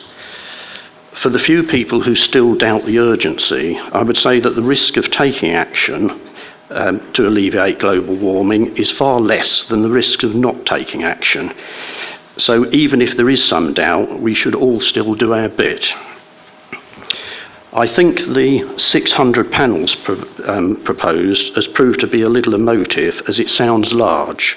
It's worth pointing out that it only occupies half an acre of land. As eloquently put by my good friend and neighbour, John Mitchell, a respected planning lawyer, and raised in his previous letters of representation, there appears to be three main issues for consideration. Loss of productive agricultural land. The meadow is not in full-time agricultural production. It is occasionally grazed by a neighbour's sheep. This activity can still take place with the solar panels installed. Therefore, there is no loss of agricultural land or production. The impact on the open countryside. The site is generally well screened and not particularly visible. Where there are any deficiencies, additional landscaping is proposed, which will render the half-acre site inconspicuous. 3. The adverse effect on the setting of a listed building. You would have noticed from your site visit the solar panels on the two nearby houses, the extent of the extensions to the listed building and the scale of the outbuildings. You would also notice the slope of the land, the existing screening, and the proposed additional hedgerow, and the 150 metres plus separation, and are now in a good position to judge for yourself if there is any adverse effect. If I believe that the proposals would have any significant effect on either the listed house or any of my neighbours, or for that matter anyone else, I would be looking elsewhere to implement renewable technologies. The application is recommended for approval. The officer's report is well reasoned and thorough. I believe the proposal fully complies with both local and national policy and hopefully will be approved. Thank you. Thank you, Mr. Bampton. Members, questions, comments? Councillor Freeman? Yes, thank you, Chairman. There's an awful lot of misinformation in this sort of subject. And may I just share with members that each of us uses or requires 112 kilowatt hours of energy every day. And I'm sure some of the people that spoke at this case when it came forward came here by car, and they would have produced an awful lot of energy in getting here by car, and they'll produce a similar amount going back.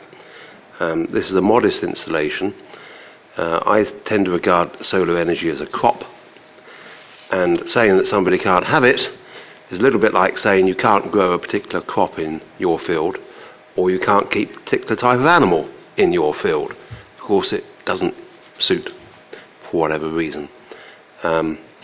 So I have no problems with this whatsoever. As the applicant has correctly pointed out, you can keep other animals there if you wish. For the record, solar panels don't last forever. They have a life of about 20 or 25 years, and then you can take them away. It's not as if you're changing the use of the land irrevocably. But I would ask people to reflect on how much energy they need just to live their lives. And all the people in Langley are using that, and it's coming down through the grid or whatever. And I think a modest, and it is a modest, attempt to put a little bit back in is a laudable attempt, and one which I certainly fully support, Chairman. Thank you, Councillor Freeman. Right, I've got Councillor Chambers, then Councillor Hicks. Mr. Chairman, you heard my comments at the last meeting. I would just like to propose approval. Thank you. Does that find a seconder? Councillor Hicks, thank you. Do you wish to speak? Thank you, Chairman. Yes, I can't help agreeing with everything that Mr. Bamford has said. I to my cost, spent hours this morning in his grounds there, getting very wet and very muddy. But I think to try and make out a case that the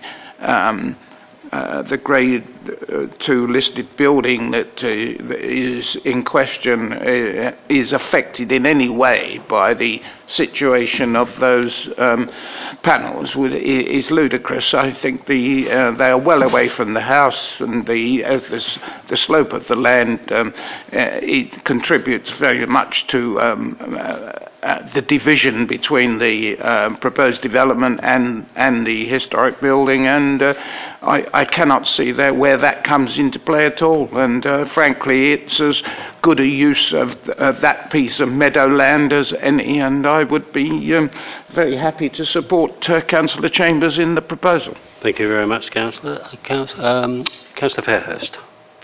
Mr. Chairman, just a point before we go to vote. It was stated by one of the speakers that special regard should be had to listed buildings, and I think it's very important. Another comment was made that we should be very careful not to set a precedent and put up solar arrays wherever we like. For that reason, I was a little bit sceptical when I went into the mud today. But I must say that on the basis of what we saw in terms of the scope, the screening, and there seems to be a tremendous amount of effort has been made to screen and grow hedgerows and things, and the distance from the building, for me, are sufficient to mitigate the possible harm of the site. So I would certainly be supporting this action. Thank you, Councillor. Councillor Mills. Just to reiterate what everybody else has said, basically.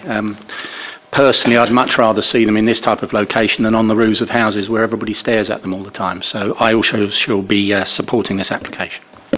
Thank you. I've just got one observation to make, and I don't wish to sort of upset anybody or anything, but I think Mr. Gates made the point, it's a commercial enterprise. Well, surely any photovoltaic panel that someone puts on their roof is a commercial enterprise. If you're not in during the day and you're not using that electricity, you are earning money through it. So, Can I just clarify something before people go to the vote? I think it's picking up Councillor Hicks's point. I know there's a lot of people talking about, and the applicant and also some members have spoken about the very much pluses side of renewable energy, which I would agree with. The fundamental issue here is whether or not this causes harm to the setting of the listed building. If it did, it would be recommended for refusal, however good the green credentials of the matter are. And it is irrelevant whether it's commercial or for domestic use. And so therefore, the discussion was quite as simple as that. We have a duty of care to pay special regard to the setting of a listed building. Mr. Mitchell was absolutely right. The conservation officer has the right to put forward very strong, robust views. And I think the case officer, and it's not just the case officer's view, it is my view as well, but ultimately it's your decision in terms of taking regard to the setting of a listed building. And I think that is the fundamental discussion. If you feel that there is not causing harm to the setting of a listed building, then that is the discussion, irrespective of your views over renewable energy. So we need to make it for the right reasons at the end of the day. Okay, thank you. If no further comments, we have a recommendation for approval, which has been seconded. So all those in favour, please show. Unanimous. Thank you. That matter is approved. Our next application is item 4.6 on the agenda, UTT 16/0210. It's an application for full planning consent at Saffron Walden, and Mr. Brown, I think you're taking us through. You can find your papers. Yeah, of course I've got the next one as well. Yeah. Thank you.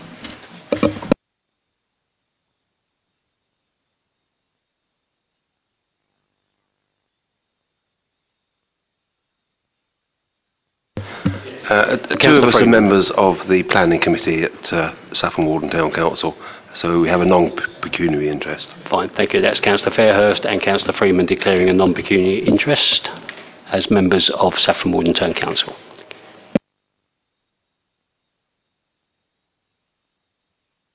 Excuse me, Mr. Chairman, as members of the planning committee of the Town Council. As members of the planning committee, under correction. Thank you very much.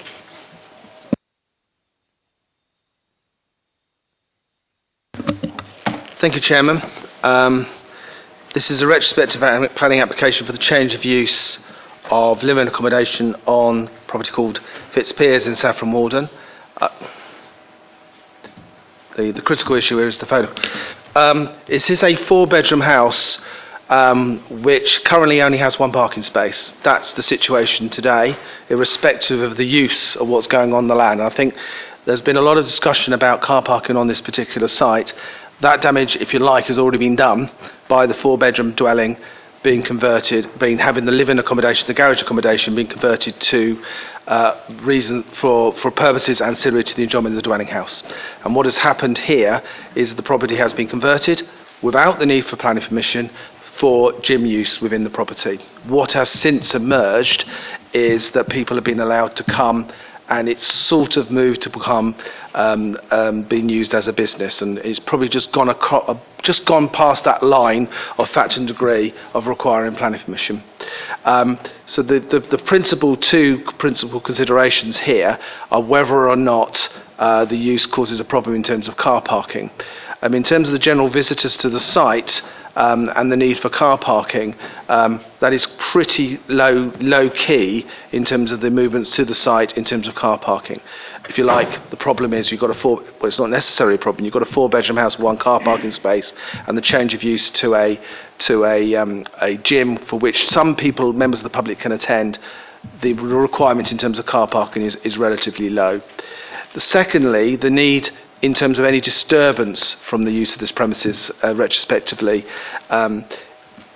in terms of acoustic music. So what we have decided to do as planning officers, because this has only been operating for a number of months, it hasn't been operating for a very long period, is to offer a temporary permission to suck it and see, to see how it operates over the next year, because it is only been operating for the last 3 months. There may have been some initial setting it up and maybe some teething issues regarding the site, to see whether or not we can review it in a year's time. And within a year's time, we may consider that it is not acceptable.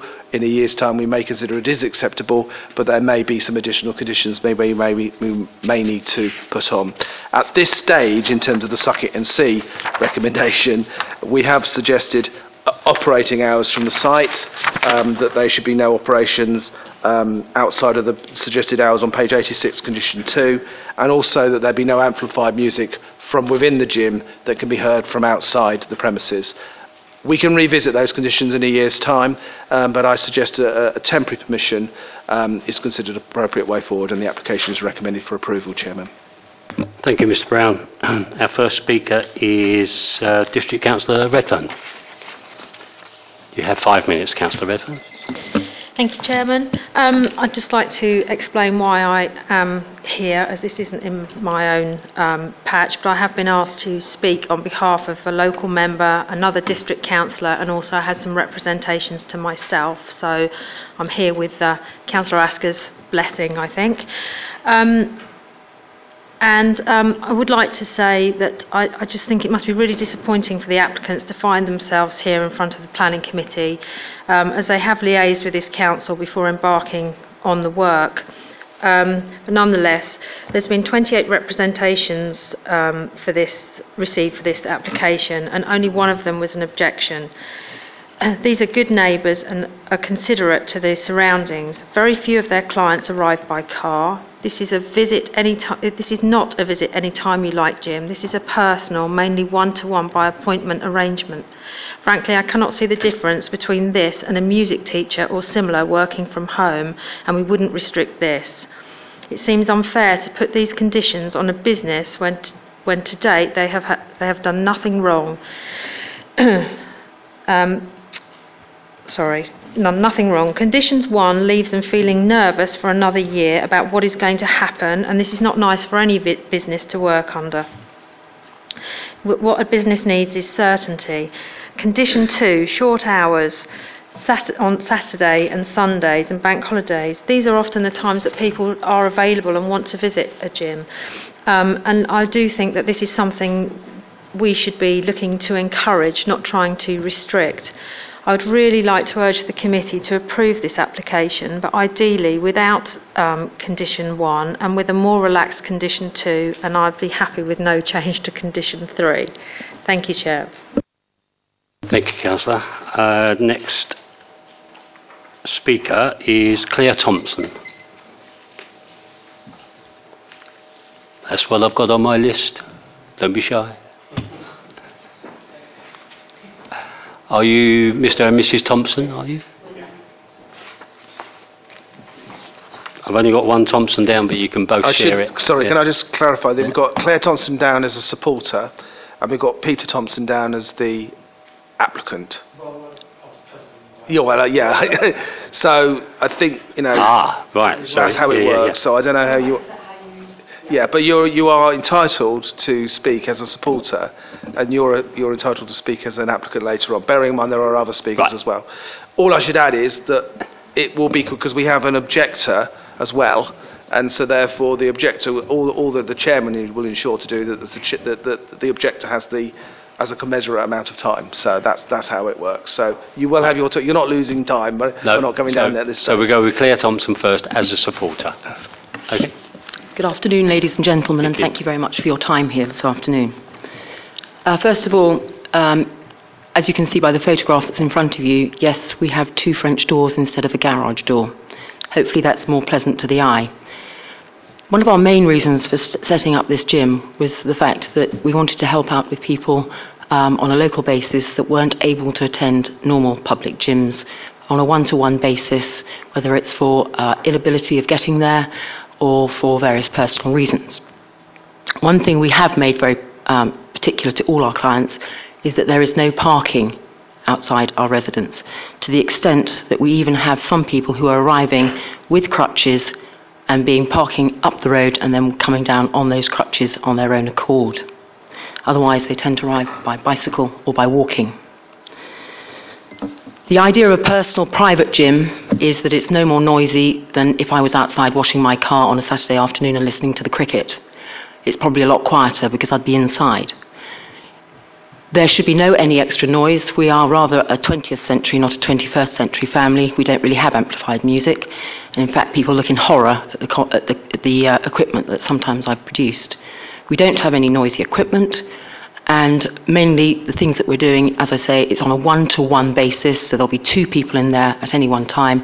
On very rare occasions, there are 2 or 3, if it is a family, who are coming together as a unit for a special reason. That is the points that I'd like to put forward. Thank you.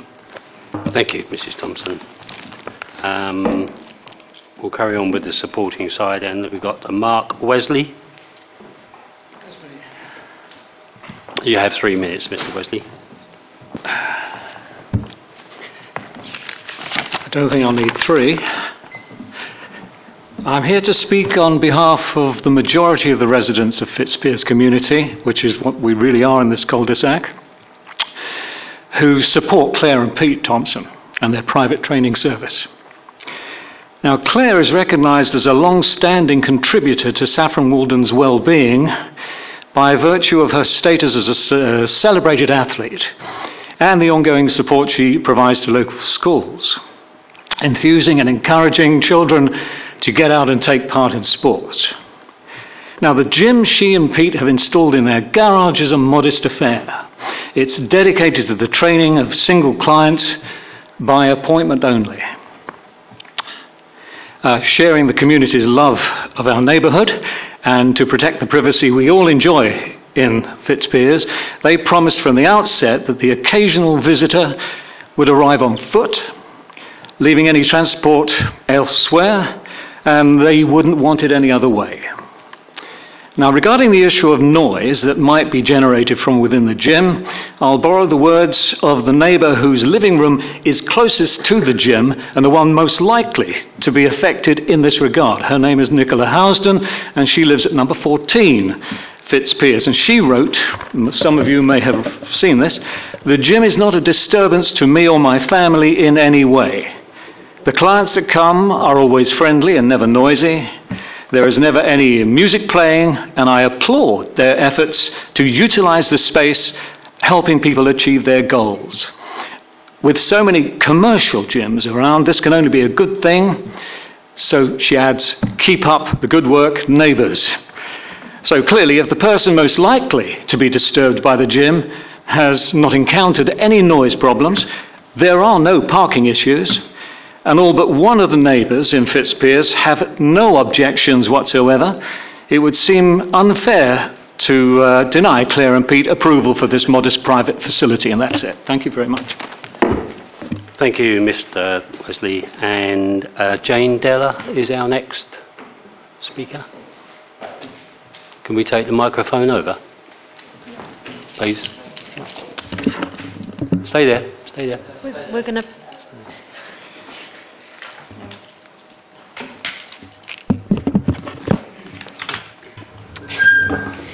You might have guessed I'm the client on crutches. Thank you for listening to me today. I just wanted to make two very clear points. One is not to be misled by the word gym, because I think words create very strong images in our mind, and this is not a gym in a typical sense. There's no private membership to this gym. There's no independent use of machines. There's no music, and there's certainly no parking. Claire and Pete make it very, very clear to anybody who goes to their gym that they must park elsewhere and walk. On occasion last year, when I was wheelchair bound, a car did deliver me to the gym, but it left straight away and it came back an hour later. So none of Claire's and Pete's clients ever park outside her house when using the gym. So that needs to be very clearly stated. This gym, as it's been termed, is just a personal exercise space that supports Claire in her work as a personal trainer. There are no more than 5 machines in this room, no more than perhaps an average fitness enthusiast might have in his own home. And all those enthusiasts aren't coming to meet you and talk about their fitness machines every week. Claire spends most of her week out with primary schools training young children to run, sharing her passion for sport. She works with running clubs in town, but works in public places. She has some work in her home, but not all of her week is spent training gym bunnies in her own home. So think very carefully when we use the word gym, and perhaps let's talk about a personal exercise space. My second point is that this facility allows people like me, and I know other disabled clients of Claire's, to access a gym. People who wouldn't be comfortable to go to a public place, a public gym. It allows us to get fit and recover. I was hit by a drunk driver last year and spent most of the year in a wheelchair, but I'm getting better. But all of that is credit to Claire. She's worked very closely with a physiotherapist, and she's restoring my sense of vitality, and she's making me better. And she does that for a number of other clients. I'm not Claire's only disabled client. She has other clients who are too self-conscious to go to a gym, who feel uncomfortable going to such a public place. She only works one-to-one. So my message is twofold. It's not a gym in a typical sense of the word. It's a private exercise space, and it gives access to this a fitness program to people who aren't able to access it elsewhere. It would be an absolute tragedy if it wasn't allowed to continue, and it would also make it very difficult if restrictions were put upon it. My husband or my children or my carers had to take me to Claire's gym last year. I've only just started driving again, and I couldn't. They were at work. I had to rely on them taking me outside of hours. And we accessed it sometimes at the weekend, sometimes in the week, sometimes in the evenings. But I have a family of 5. We make an awful lot more noise than Pete and Claire do. And this gym, you wouldn't know it was there. So thank you for listening. Thank you.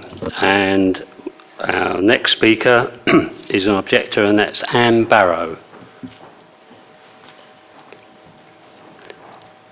Now, Mrs. Barrow, I can give you, I could give you 17 minutes, but you don't really need 17 minutes, do you? You say what you need to say. Thank you. This is about facts, laws and planning policy. This is a commercial gym confirmed both by case officer 10.1 and the client in the application point 3. We live in a residential conservation area. Point 3.1 from the case officer, quote, the gym is frequented by clients of the occupants of the dwelling and is not open to members of the public, unquote. These are paying clients attending by appointment. Unless they are friends and family of the applicant, they must be members of the general public. Business is generated by word of mouth to the general public. The business is forbidden as per the restrictive covenant in our deeds, which briefly states, no trade or business should be carried out on said land. No nuisance, annoyance, damage or inconvenience to the adjoining or neighbouring land. Purchasers shall comply with all rules and regulations with any county or local or other authority and provisions of town planning legislation relating to the land. We have all signed our deeds and accepted these terms. Point 10.1, my house, though attached, is positioned slightly behind number 15 and level with number 14. My main entrance steps lead into the area in front of the entrance to the gym, creating an enclosed corner behind the stairway. We step out in front of the gym. Noise reverberates and travels upwards into my house.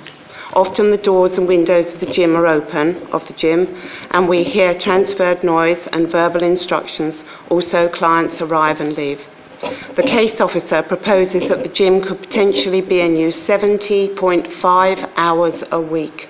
That's 12.5 hours most days and 8 hours on a Saturday. There are 2 personal trainers, and clients often attend in pairs and groups. This has been witnessed. Therefore, there could possibly be up to 100 clients per week or even more. Not as stated in 10.3, quote, as such it is unlikely that 2 clients would be at the property at the same time, unquote. This has serious implications for safety, noise and parking for the residents in Fitzpiers. However, if the council decides to grant planning permission to the change of use, regard should be had to hours of operation restricted to perhaps 9 to 3, Monday to Friday, whilst residents might be away at work using their cars. How will the council effectively control and monitor any intensification of the current unlawful commercial use? Should this permission be granted, this sets a precedent for others who would wish to operate a business such as this from home. Point 9.1, this statement is incorrect. The case officer has some facts wrong. There are 18 houses in Fitzpiers. Occupants of 8 houses only have commented, some twice. This is a legal document. Facts should be correct. Important decisions are made on these facts. Others in the close do not wish to publicly oppose this venture, but have spoken to me of grave concerns. Not everyone in this close is willing to come and stand here. A quote from an opponent of the application states that, quote, and can confirm that he has seen clients of Claire's parking on the main road into Fitzpiers, contrary to what is being stated. We live in a residential conservation area. We all chose to live there in a peaceful close. To have a commercial business next door is very difficult. May I say that number 13 has no parking place. They have taken away the only 2 parking places they had. They now only have the turning point to put their car in. Thank you. Thank you, Mrs. Dell. And now our final speaker is the applicant, Peter Thompson. Do you have 3 minutes, Mr. Thompson? Good afternoon, Mr. Chairman and councillors. Claire and I have lived in Fitzpiers for 13 years. We are caring, responsible members of the community and are receptive to the genuine complaints of those that live around us. Our gym is primarily for our own use. However, we are both qualified personal trainers and we do accept people to train by appointment only and usually one-to-one. As has been said, often these people are recovering from injury, have body issue problems and lack the confidence to go to commercial gyms. They are not likely to be people lifting heavy weights or needing loud music, and we would never play loud music. There's no advertising and there's no signage. The issue of parking, none of our clients park in Fitzpiers. We've produced a list showing where our clients live, how they arrive. Most of them are local and it's not worth getting their car out anyway, they would walk. You can check this from the letters of support that we've received. But we have a list of clients and none of them are now parking in Fitzpiers. This includes people who we consider friends rather than clients. We've even asked them to park in car parks and walk through to Fitzpiers. Only one resident has raised any concerns about parking. Many have stated that they see no difference at all. Another claim made against us was that since gym activities began, we have noticed activity from early morning through to evening 7 days a week. This is impossible. The gym is only a small part of our work. Claire coaches at 3 different schools on 3 afternoons each week. I work at the Sanger Institute on Wednesdays, Thursdays and Fridays and some weekends. We coach a total of 5 fitness groups away from Fitzpiers every week. Claire travels to coach several people in their own homes each week. We also do our own training. We are the primary users of our own gym. Nobody uses the gym without Claire or I being present. With problems such as obesity, diabetes and depression, we need in this country to get people more active. The government fully support this, as it does working from home. Jane has already said how much our work has helped her, but there are other stories too. We had a message of support from Mr. John Sterling of De Bowen Court, whose wife is registered disabled. His letter ends, "This is not a commercial gym. It is a safe, friendly environment where people can try to improve their quality of life. There is nowhere else in Saffron Walden or within reach where my wife can exercise and do so with her children. The impact this has on the confidence and well-being of my family cannot be understated. It would be a disaster for my family and I suspect for a number of others if it were to close. Our application has received a great deal of support, including 8 of our neighbours within the small close at Fitzpiers. We would like to ask the Council to support us without restriction in the continuation of our work, which has no ill effects on the life of Fitzpiers. Thank you." Thank you, Mr. Thompson. Before I start, members, I've got a question for Mr. Brown. Nigel, in your presentation, you said it was touch and go, I think, or as being close to not needing an application. How does this relate into a situation where, I'll take an example of my own, where my wife was a reflexologist and she practiced from home. She had people visiting. So how near, and she didn't need consent for that, so how near to that are we? The whole idea, and I think Councillor Redfern, referred to music lessons, and I think that's absolutely spot on in terms of how it is. You could have a piano in one room and a clarinet and a space to play a clarinet in another room. That is a business from home that is often considered acceptable. And so therefore the fact and degree discussion is whether or not the actual overall appearance of the house changes from being a house with a little bit of business to a business. And the 2 main tests are basically, 3 main tests. So first of all, any noise coming from the property. Secondly, any parking issues with people coming and going. And it is counterintuitive, but it works. If you've got a property with no parking, people won't go there. If this property had 6 car parking spaces, you'll see a lot more traffic going to it with no parking. And thirdly, is whether or not anybody else is employed. No one else is employed on this particular property. The 2 residents are the 2 employees, if you like, in terms of this property, but it's fundamentally a use. I would say this is very close. What has happened here is, in my other hat on, in terms of dealing with enforcement issues, a matter is referred to us as a complaint. We make a decision in terms of coming and goings, in terms of feeling that it requires a planning permission, and invited a planning application, and we received one. We could have had a further discussion about this, and it may have pushed it back down the edge in terms of not needing permission. My still gut reaction is what I'm hearing today means it's just pushed it over the edge in terms of requiring needs, because there are quite a few people coming and going and there are activities regarding the site. So I still think it does need permission, but only just in terms of fact and degree. And that's why, but the big test is it's only been going on for a few months, and that's why the suggestion for a temporary permission to suck it and see. And that's why we could also revisit the operating hours after a year's time as well. But that's within GIF. Members could, technically today, they've got options to approve planning permission, and you could decide not to offer a temporary consent, but to offer permanent consent. But I should also add, by doing that, you are losing any other chances of putting any other restrictions. I don't think there would be any other restrictions, but we don't know that until we sucked it and see. So that's why you've got a recommendation for temporary consent. Thank you. And I'd just like to follow on from that, members, if you permit me. Is there any, Jackie used to use the word wriggle room, if we changed condition 1 to being personalised in terms of Mr. and Mrs. Thompson while they reside in the premises, and if they move or if they leave that premises, the use ceases?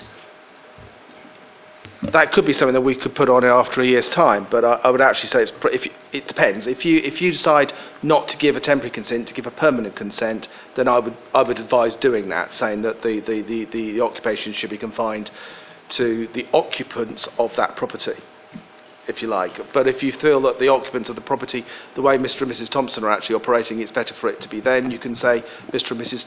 Thompson whilst occupanting that property. So you could do that. That may be something that we may want to have considered once we gave it planning permanent permission, but that may be a discussion that you want to give today if you want to give permanent permission. But I wouldn't suggest you put it on now if we're only given a temporary permission. So it's either go with a recommendation or don't go with a recommendation, give a permanent consent, and that's an edited restriction that you may want to put on I would go with. That's where I was heading, and make it a permanent consent in their names, not a temporary consent. That would be something that I might have recommended, to be honest. And again, that's I think if this was called into committee for legitimate reasons in terms of parking, as far as I'm concerned, is the main issue. I think the way in which it is operated means that there isn't a parking problem, and that's why you've got a recommendation for approval. So that may be a way forward, yes. Thank you, Mr. Chairman. Members, throw it open. Vote. Councillor Freeman, Councillor Fairhurst. Thank you, Chairman. I feel I should explain why I asked this to be determined by committee. I certainly have no problems whatsoever with a gym or an exercise place in the centre of a residential area. In fact, thinking about it, it's the most obvious place to have them. You don't want to have to drag across town in order to use the facilities of a gym. It's much better to have them embedded into where you happen to live. It makes an awful lot of sense. And in many countries, European countries, that's how it would be. My concern is I've served on planning committees for many years, several terms in office one way or another, and retrospective applications always worry me, because very often retrospective applications are where somebody's tried to do something, didn't get away with it, and then had to go back and try and regularise the situation. It would appear that that isn't the case here, but there are plenty of them which are, and we've all seen them. So that's one thing that concerns me. As soon as there's a retrospective application, I alerts my attention. The issues at stake is obviously loss of parking. What you're looking at there is a room that's been created from an internal garage and also a store in these houses. This, Chairman, is in my ward, so I know the properties quite well. In fact, I've often thought of buying one. So you lose the store for your wheelie bins as well. And obviously all those sort of things have to be kept someplace else then. So it is a loss of a room. Normally, to change your garage into a room as part of your house, if you were sensible, you'd apply for planning consent. You may not need it, but you would apply. It's also a change of use. Of course, not only have the occupants, without consent, turned a garage into a room, they then proceeded to use the room as a business. Well, that's fine. But then ask yourself, well, you've established a dangerous principle there, and so they move, and somebody else comes in and says, well, I'm going to run an opticians from here, or maybe an estate agents, or some other business. Now, I'm not totally familiar with what D2 is and what the limitations are on this, but there are other things. Once you've established the principle, it's very hard to unmake it, as we all know. And the other factor is that, of course, it's very hard to monitor usage in any sensible sort of way. The way it's been explained, it would seem that this is a completely reasonable use of this former garage. The way it's been explained, it would seem to be a great asset to the community, and therefore should certainly be supported on that basis. But it's the planning reasons, which is why I've brought it before this committee. It's the loss of conversion of a off-road parking space where there is a considerable pressure on parking, the loss of that without asking for planning consent, the change of use having converted it into a room, it's not somebody's lounge, and the difficulty in monitoring what that use is. If the house changes hands, it could be something else entirely. We have no control over that, or at least it would appear that we don't. Now, it could certainly be limited to these particular occupants, but what then if one of them decides to change their profession? It's fraught with dangers. So I really brought this before the committee so we can have guidance on the matter. I have no strong views on it, one way or the other, and I shall certainly abstain from voting. Thank you. Councillor Fairhurst. Mr. Chairman, yes, I would like first of all to ask for guidance in terms of our voting ability, being on the Town Council. May I just ask if can we proceed to vote, or have we expressed a non-pecuniary interest? No? Yes, indeed you can, unless you expressed any very strong views at the committee where it was discussed. Mine was a dissenting opinion. I beg your pardon? Mine was a dissenting opinion of the Town Council. So you did vote? I didn't vote. In fact, I abstained. You abstained.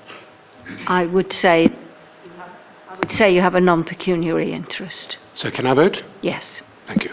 Okay. Mr. Chairman, just a point, and I think it's important. We're discussing dangerous precedents here, and I think it is a question of precedent, because if you read this legally, this is, in theory, a commercial enterprise. But as you said in the previous item, that commercial enterprise, commercial things, solar panels on roofs can be commercial enterprises. It becomes a very sort of piece of string, very variable measure. The thing is, we live in the 21st century, and things are changing quite a lot. We talk about day mothers and tutors and music teachers living amongst ourselves, and I tend to agree with Councillor Freeman that we should welcome, in fact, local gyms and things. But for myself, I have a team of solicitors who are encouraged to work from home and answer queries from clients outside of working hours, certainly commercial. In fact, they're employed. I believe this is a particular example and a really good exception to start making. In this case, we have a service which is clearly valuable. There seem to be no issues in terms of parking.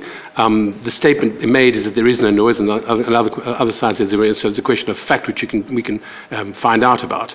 And we should, I think, apply amounts to this question of commercial usage and consider it as a precedent in the future. I would suggest that the future of Saffron Walden and the Uttlesford would be well served by us taking a more robust view on commercial use of premises. And I certainly will be voting for this application. Thank you. Thank you, Councillor. Councillor Chambers. I just want to propose approval, Mr. Chairman. Thank you. Does that find a seconder? Thank you. That's seconded by Councillor Fairhurst. Now we need... Can I just... Sorry. Yeah. Can I just clarify whether members are going for the recommendation or whether they're opposing... If I may, Mr. Chairman, I was proposing as it is in here, and then if at a future date within the next 12 months, if a proposal comes forward, then I would wish to propose then that it becomes to Mr. and Mrs. Thompson. That's so you don't have a conflicting thing, but I'm proposing it as it is here at the present. Councillor Mills. Can we have it proposed as it is with the added sort of bit from you that it's in the ownership of Mr. and Mrs. Thompson and therefore tied to their ownership of the property? Because I think it's important. Otherwise, we've got something that's transferable. This is the discussion we would need to have because Councillor Chambers has... Yeah, I know. I'm quite happy to include that, Mr. Chairman. In other words, say so in the first place then? Would it save a few hearts fluttering in the room? I'm quite happy to include that if that's what Councillor Mills So let's have a little discussion then about the wording of any conditions that we might put on, particularly condition 1 to start with. We haven't got a second yet. Sorry, Mr. Chairman. I would propose, in fact, that the conditions of time and usage, certainly number 2 and number 1, should be reconsidered, because we obviously want to give the best possible potential for this venture to succeed. And by limiting that, we're actually restricting their rights. Thank you. I'll come back to on that particular issue. I think the choice is either to give a permanent consent or permanent consent with restrictions on, and I can give a wording on, and the wording would be the proposal should only be occupied by Mr. and Mrs. Thompson whilst occupant at number 13 Fitzpiers. That's how I would suggest it. Or not put that restriction on and leave it as a temporary consent.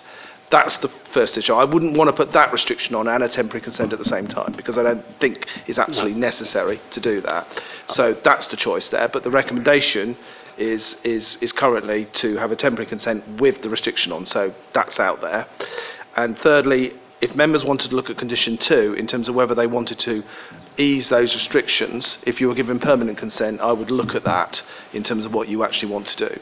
I would actually argue they're wholly reasonable because they do start at 7 o'clock in the morning in terms of it, and they do finish at 7:30 in the afternoon, in the evening. So I think they are quite reasonable conditions in terms of restrictions. But again, that's within your gift in terms of looking at that.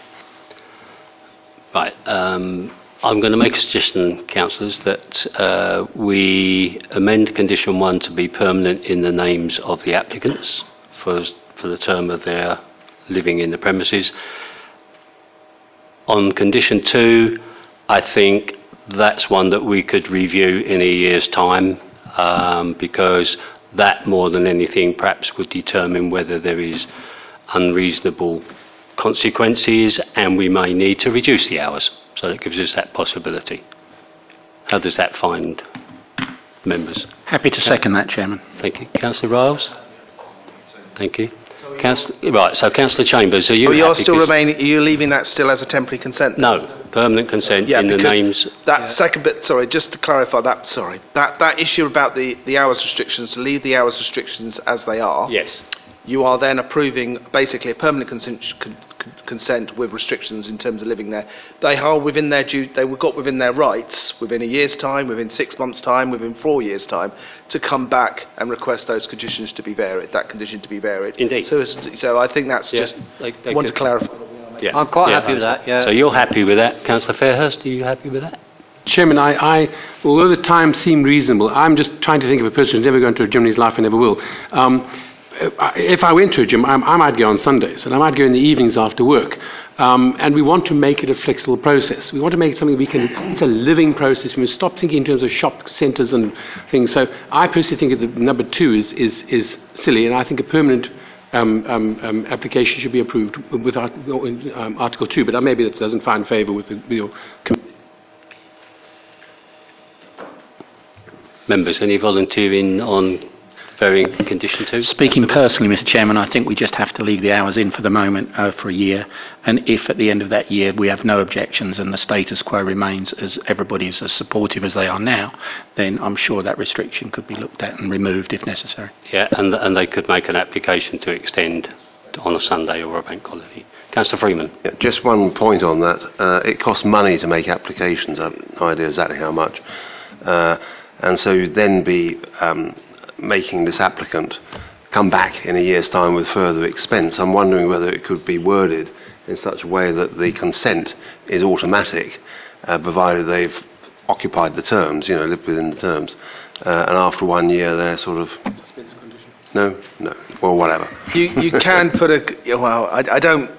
I think we need to move away from this year because I think the actual proposal now is for a permanent consent, not the year's consent. But in terms of revisiting the hours of operation, yes, that would require a fee, and it would require it. And I think we don't really want to put a condition on saying they should accord with these hours unless otherwise agreed and writing by the local planning authority, because as approved and writing by the local planning authority is an application to vary the condition. Yeah. So I think we can help them to a point, but I think just leave the condition as it is, and yes, it would require a formal application to be submitted to vary that condition. May I clarify that you have now seconded this proposal?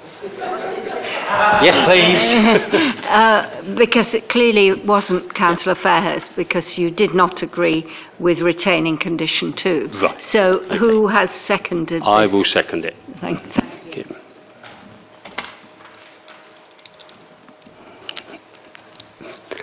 Right. So we are voting on approving this application with condition 1 reworded to be a permanent condition in the names of Peter and Claire Thompson whilst they own residence at the premises. The hours of operation will stay and the no amplified music will stay, but that's a given, so we're not going to mess about with that one. Are we all in agreement that that's the summation of what we've discussed? Yes. Okay, let's go to the vote then, please. All those in favour? 1, 2, 3, 4, 5, 6, 7, 8. And against? Abstention? 1 abstention. That matter is approved with those revised conditions. Thank you. Moving on to item 4.7, which is application UTT Councillor Chambers, you are leaving us. Not out. Right. Thank you very much. Thank you. Right. Hang on. We've got Councillor Freeman. I have an interest in this in the sense that we know the district councillor involved, and I propose that I withdraw. Yes, I think we did this before when the application came in, didn't we? All three of us. Yeah. Okay. Please you can call sit us back and say when nothing. Please call us back. You when can sit and say nothing. But you want to go and have a cup of coffee, don't you? We might look at somebody, and that can be a dreadful thing. Okay. Mr. Perry advises to withdraw that. Oh, right. Okay. Well, no. Who are I to argue? Right. Thank you. Okay. Application UTT 15/3615. It's for advertisement consent at Saffron Walden, and the 3 Saffron Walden members have withdrawn. Thank you. Mr. Brown, you'll take us through, please. Start again. Thank you, Chairman. Members will recall this is a planning application that members considered a few months back for the change of use of the property to a takeaway premises. It's Domino's Pizza is what it's going to be, and this is proposal is just for the advertisement material around that particular application, and I think this is the current situation, and the proposal is for the standard Domino's frontage on the... Oh my God. It's the standard Domino's fascia there, and a hanging sign there. So it's very, very standard stuff. And the application is, and I will short add, is externally illuminated. There is a light there, which is an appropriate form of lighting in which is a town centre. And the application is recommended for approval, Chairman. Thank you, Mr. Brown. We have one speaker. That's the agent for the applicant, and it's Mr. Ben Cook. Do you have 3 minutes, Mr. Cook? Thank you.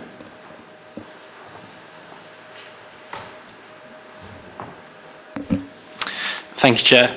My name is Ben Cook, and I'm from Pegasus Planning Group, who represents the applicant, Mr. Joshi. As you know, advertisement and listed building consent is sought in association with the approved shopfront and Class A5 use at 12 Hill Street. To reiterate, it should be noted that these applications do not seek permission for the hot food takeaway use of the site, which has been granted by members at committee in September 2015. The application before members today seek permission for 1 externally illuminated fascia sign, 1 externally illuminated hanging sign, as well as 1 non-illuminated fascia sign on the side elevation of the unit. The applicant has worked closely with your officers regarding this application and has made amendments to the scheme following advice received from the appointed conservation officer. The amendments included reducing the amount and size of logos and lettering on the front fascia sign, as well as reducing the overall physical depth of the fascia sign. Your conservation officer has since reissued her response confirming that no objections are made to the revised signage scheme. In addition, there are no objections from either Essex County Council Highways or Strategic Development Officers, or indeed from Saffron Walden Parish Council. The applicant is aware that there are a number of public objections to this application. However, these largely relate to traffic generation and parking, which are not matters relevant to an advertisement application. These are instead matters which have already been considered by members of this committee and were deemed to be acceptable. Concern has also been raised regarding the amenity of residents in the vicinity of the site. To this end, a condition has been added to the listed building consent requiring the lettering and logos of the signage not to be reflective. As confirmed within the application detailing, the lettering and logos comprise vinyl transfers to be applied directly to the fascia sign, which are indeed not reflective. Furthermore, the illumination proposed is external, with illumination projecting onto the signs rather than internal, whereby light would project outward from the signs. It is therefore considered that the application is acceptable and that it preserves the character and appearance of a listed building and will not have an adverse impact upon the amenity of nearby residents.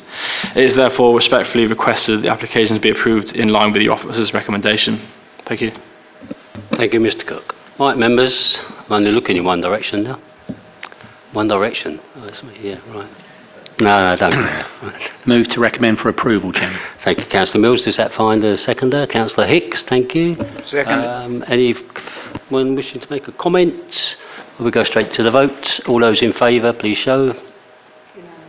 Thank you.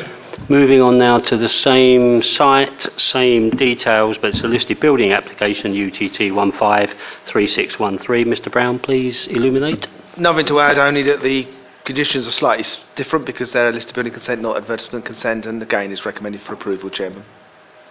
Opposed. Just a moment. We have no speakers. Mr. Cook covered everything in his previous submission, so we have a proposal for approval from Councillor David. Does that find a seconder? Councillor Riles, thank you very much. All those in favour, please show. Thank you. That matter is approved. Would someone like to call back in the 3 Saffron Walden members, please?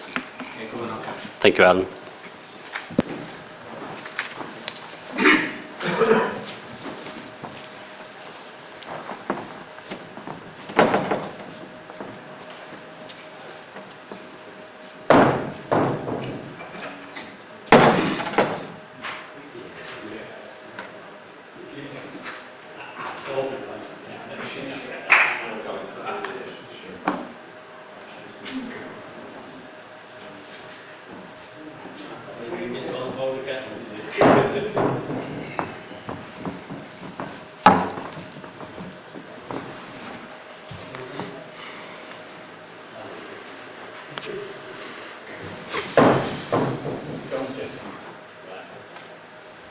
He's talking to his stockbroker.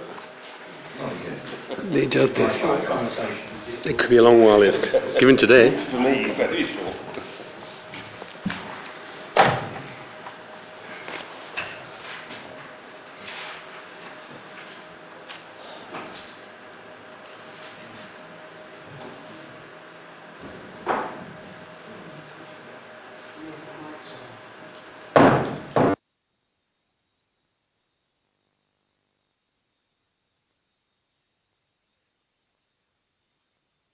Right, thank you. The last item on our agenda of applications is 4.9. It's application UTT 153613.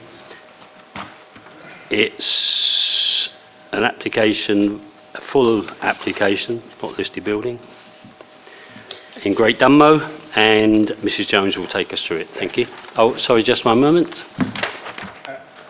Yes, Mr. Chairman, I'd like to declare that I have a non-pecuniary interest in it. I know the residents who live there. They're just acquaintances.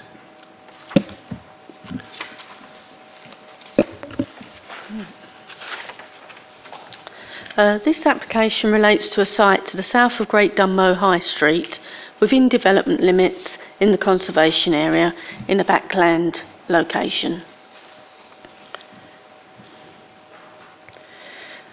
And this shows the existing site, what's on site, and the existing property on the site. And I'd just like to point out to the west of the site is the council depot. It has been referred to committee because part of the site is within the UDC ownership. This application is for the erection of a first floor extension which would create an additional bedroom. So that's this area here. That's this extension here.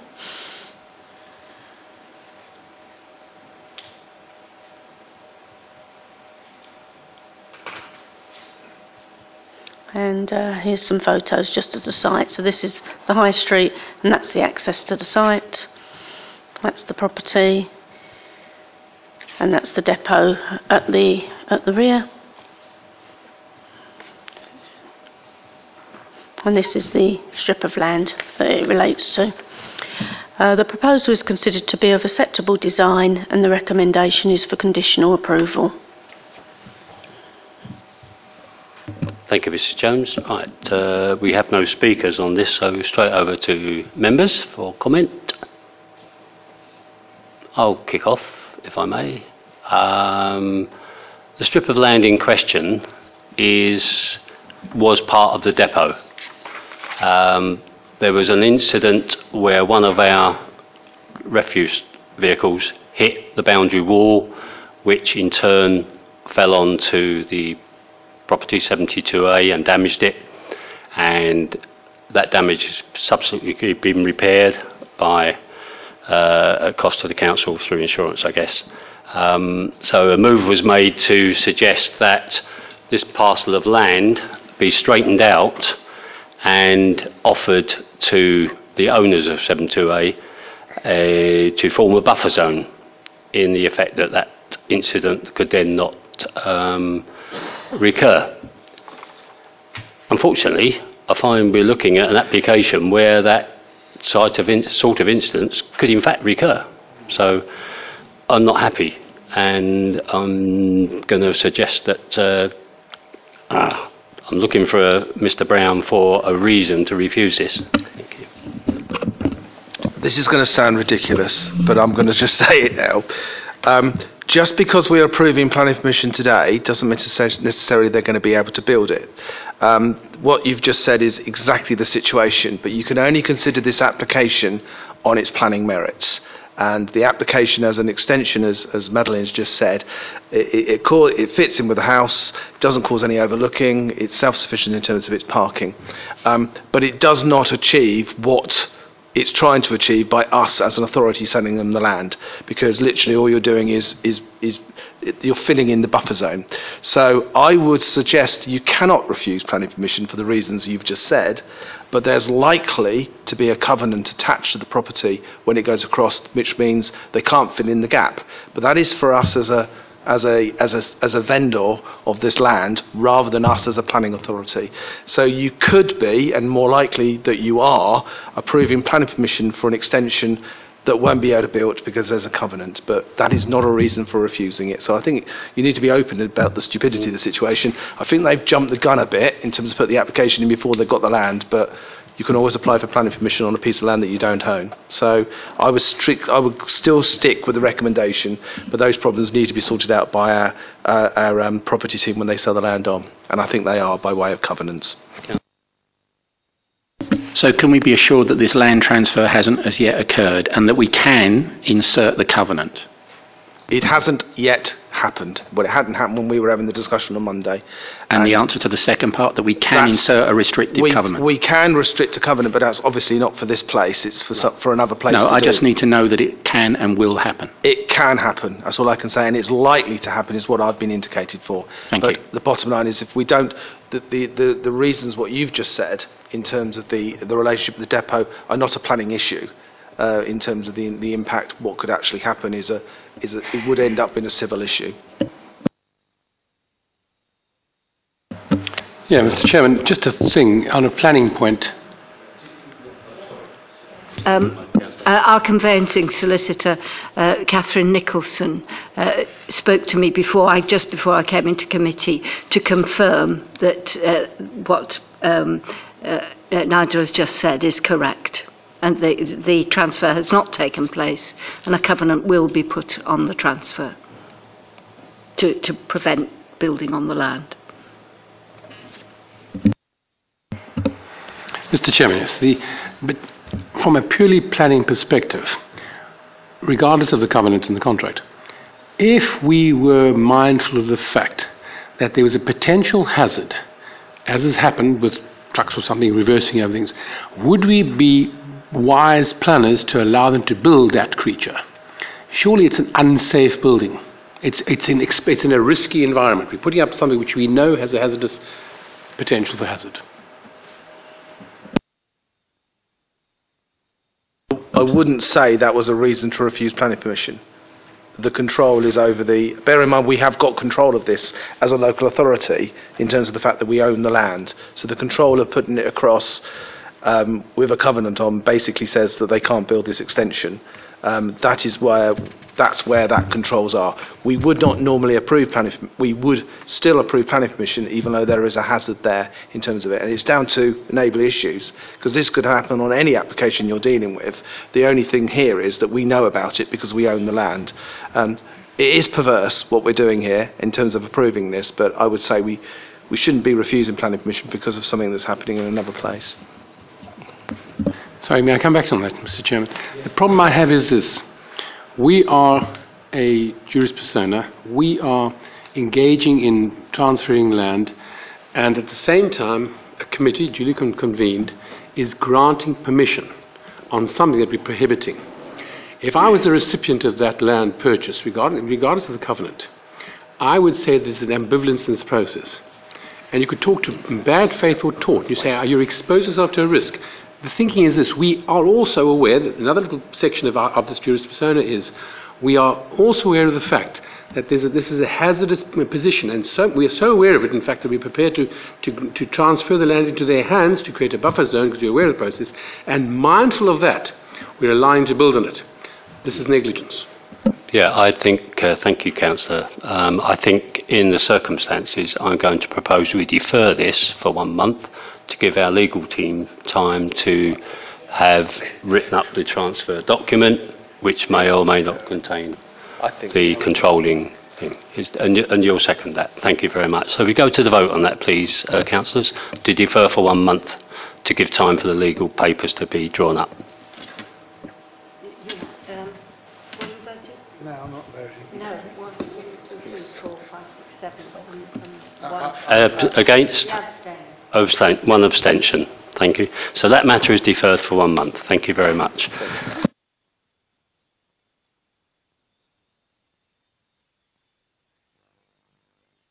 Right. I have no urgent business, members.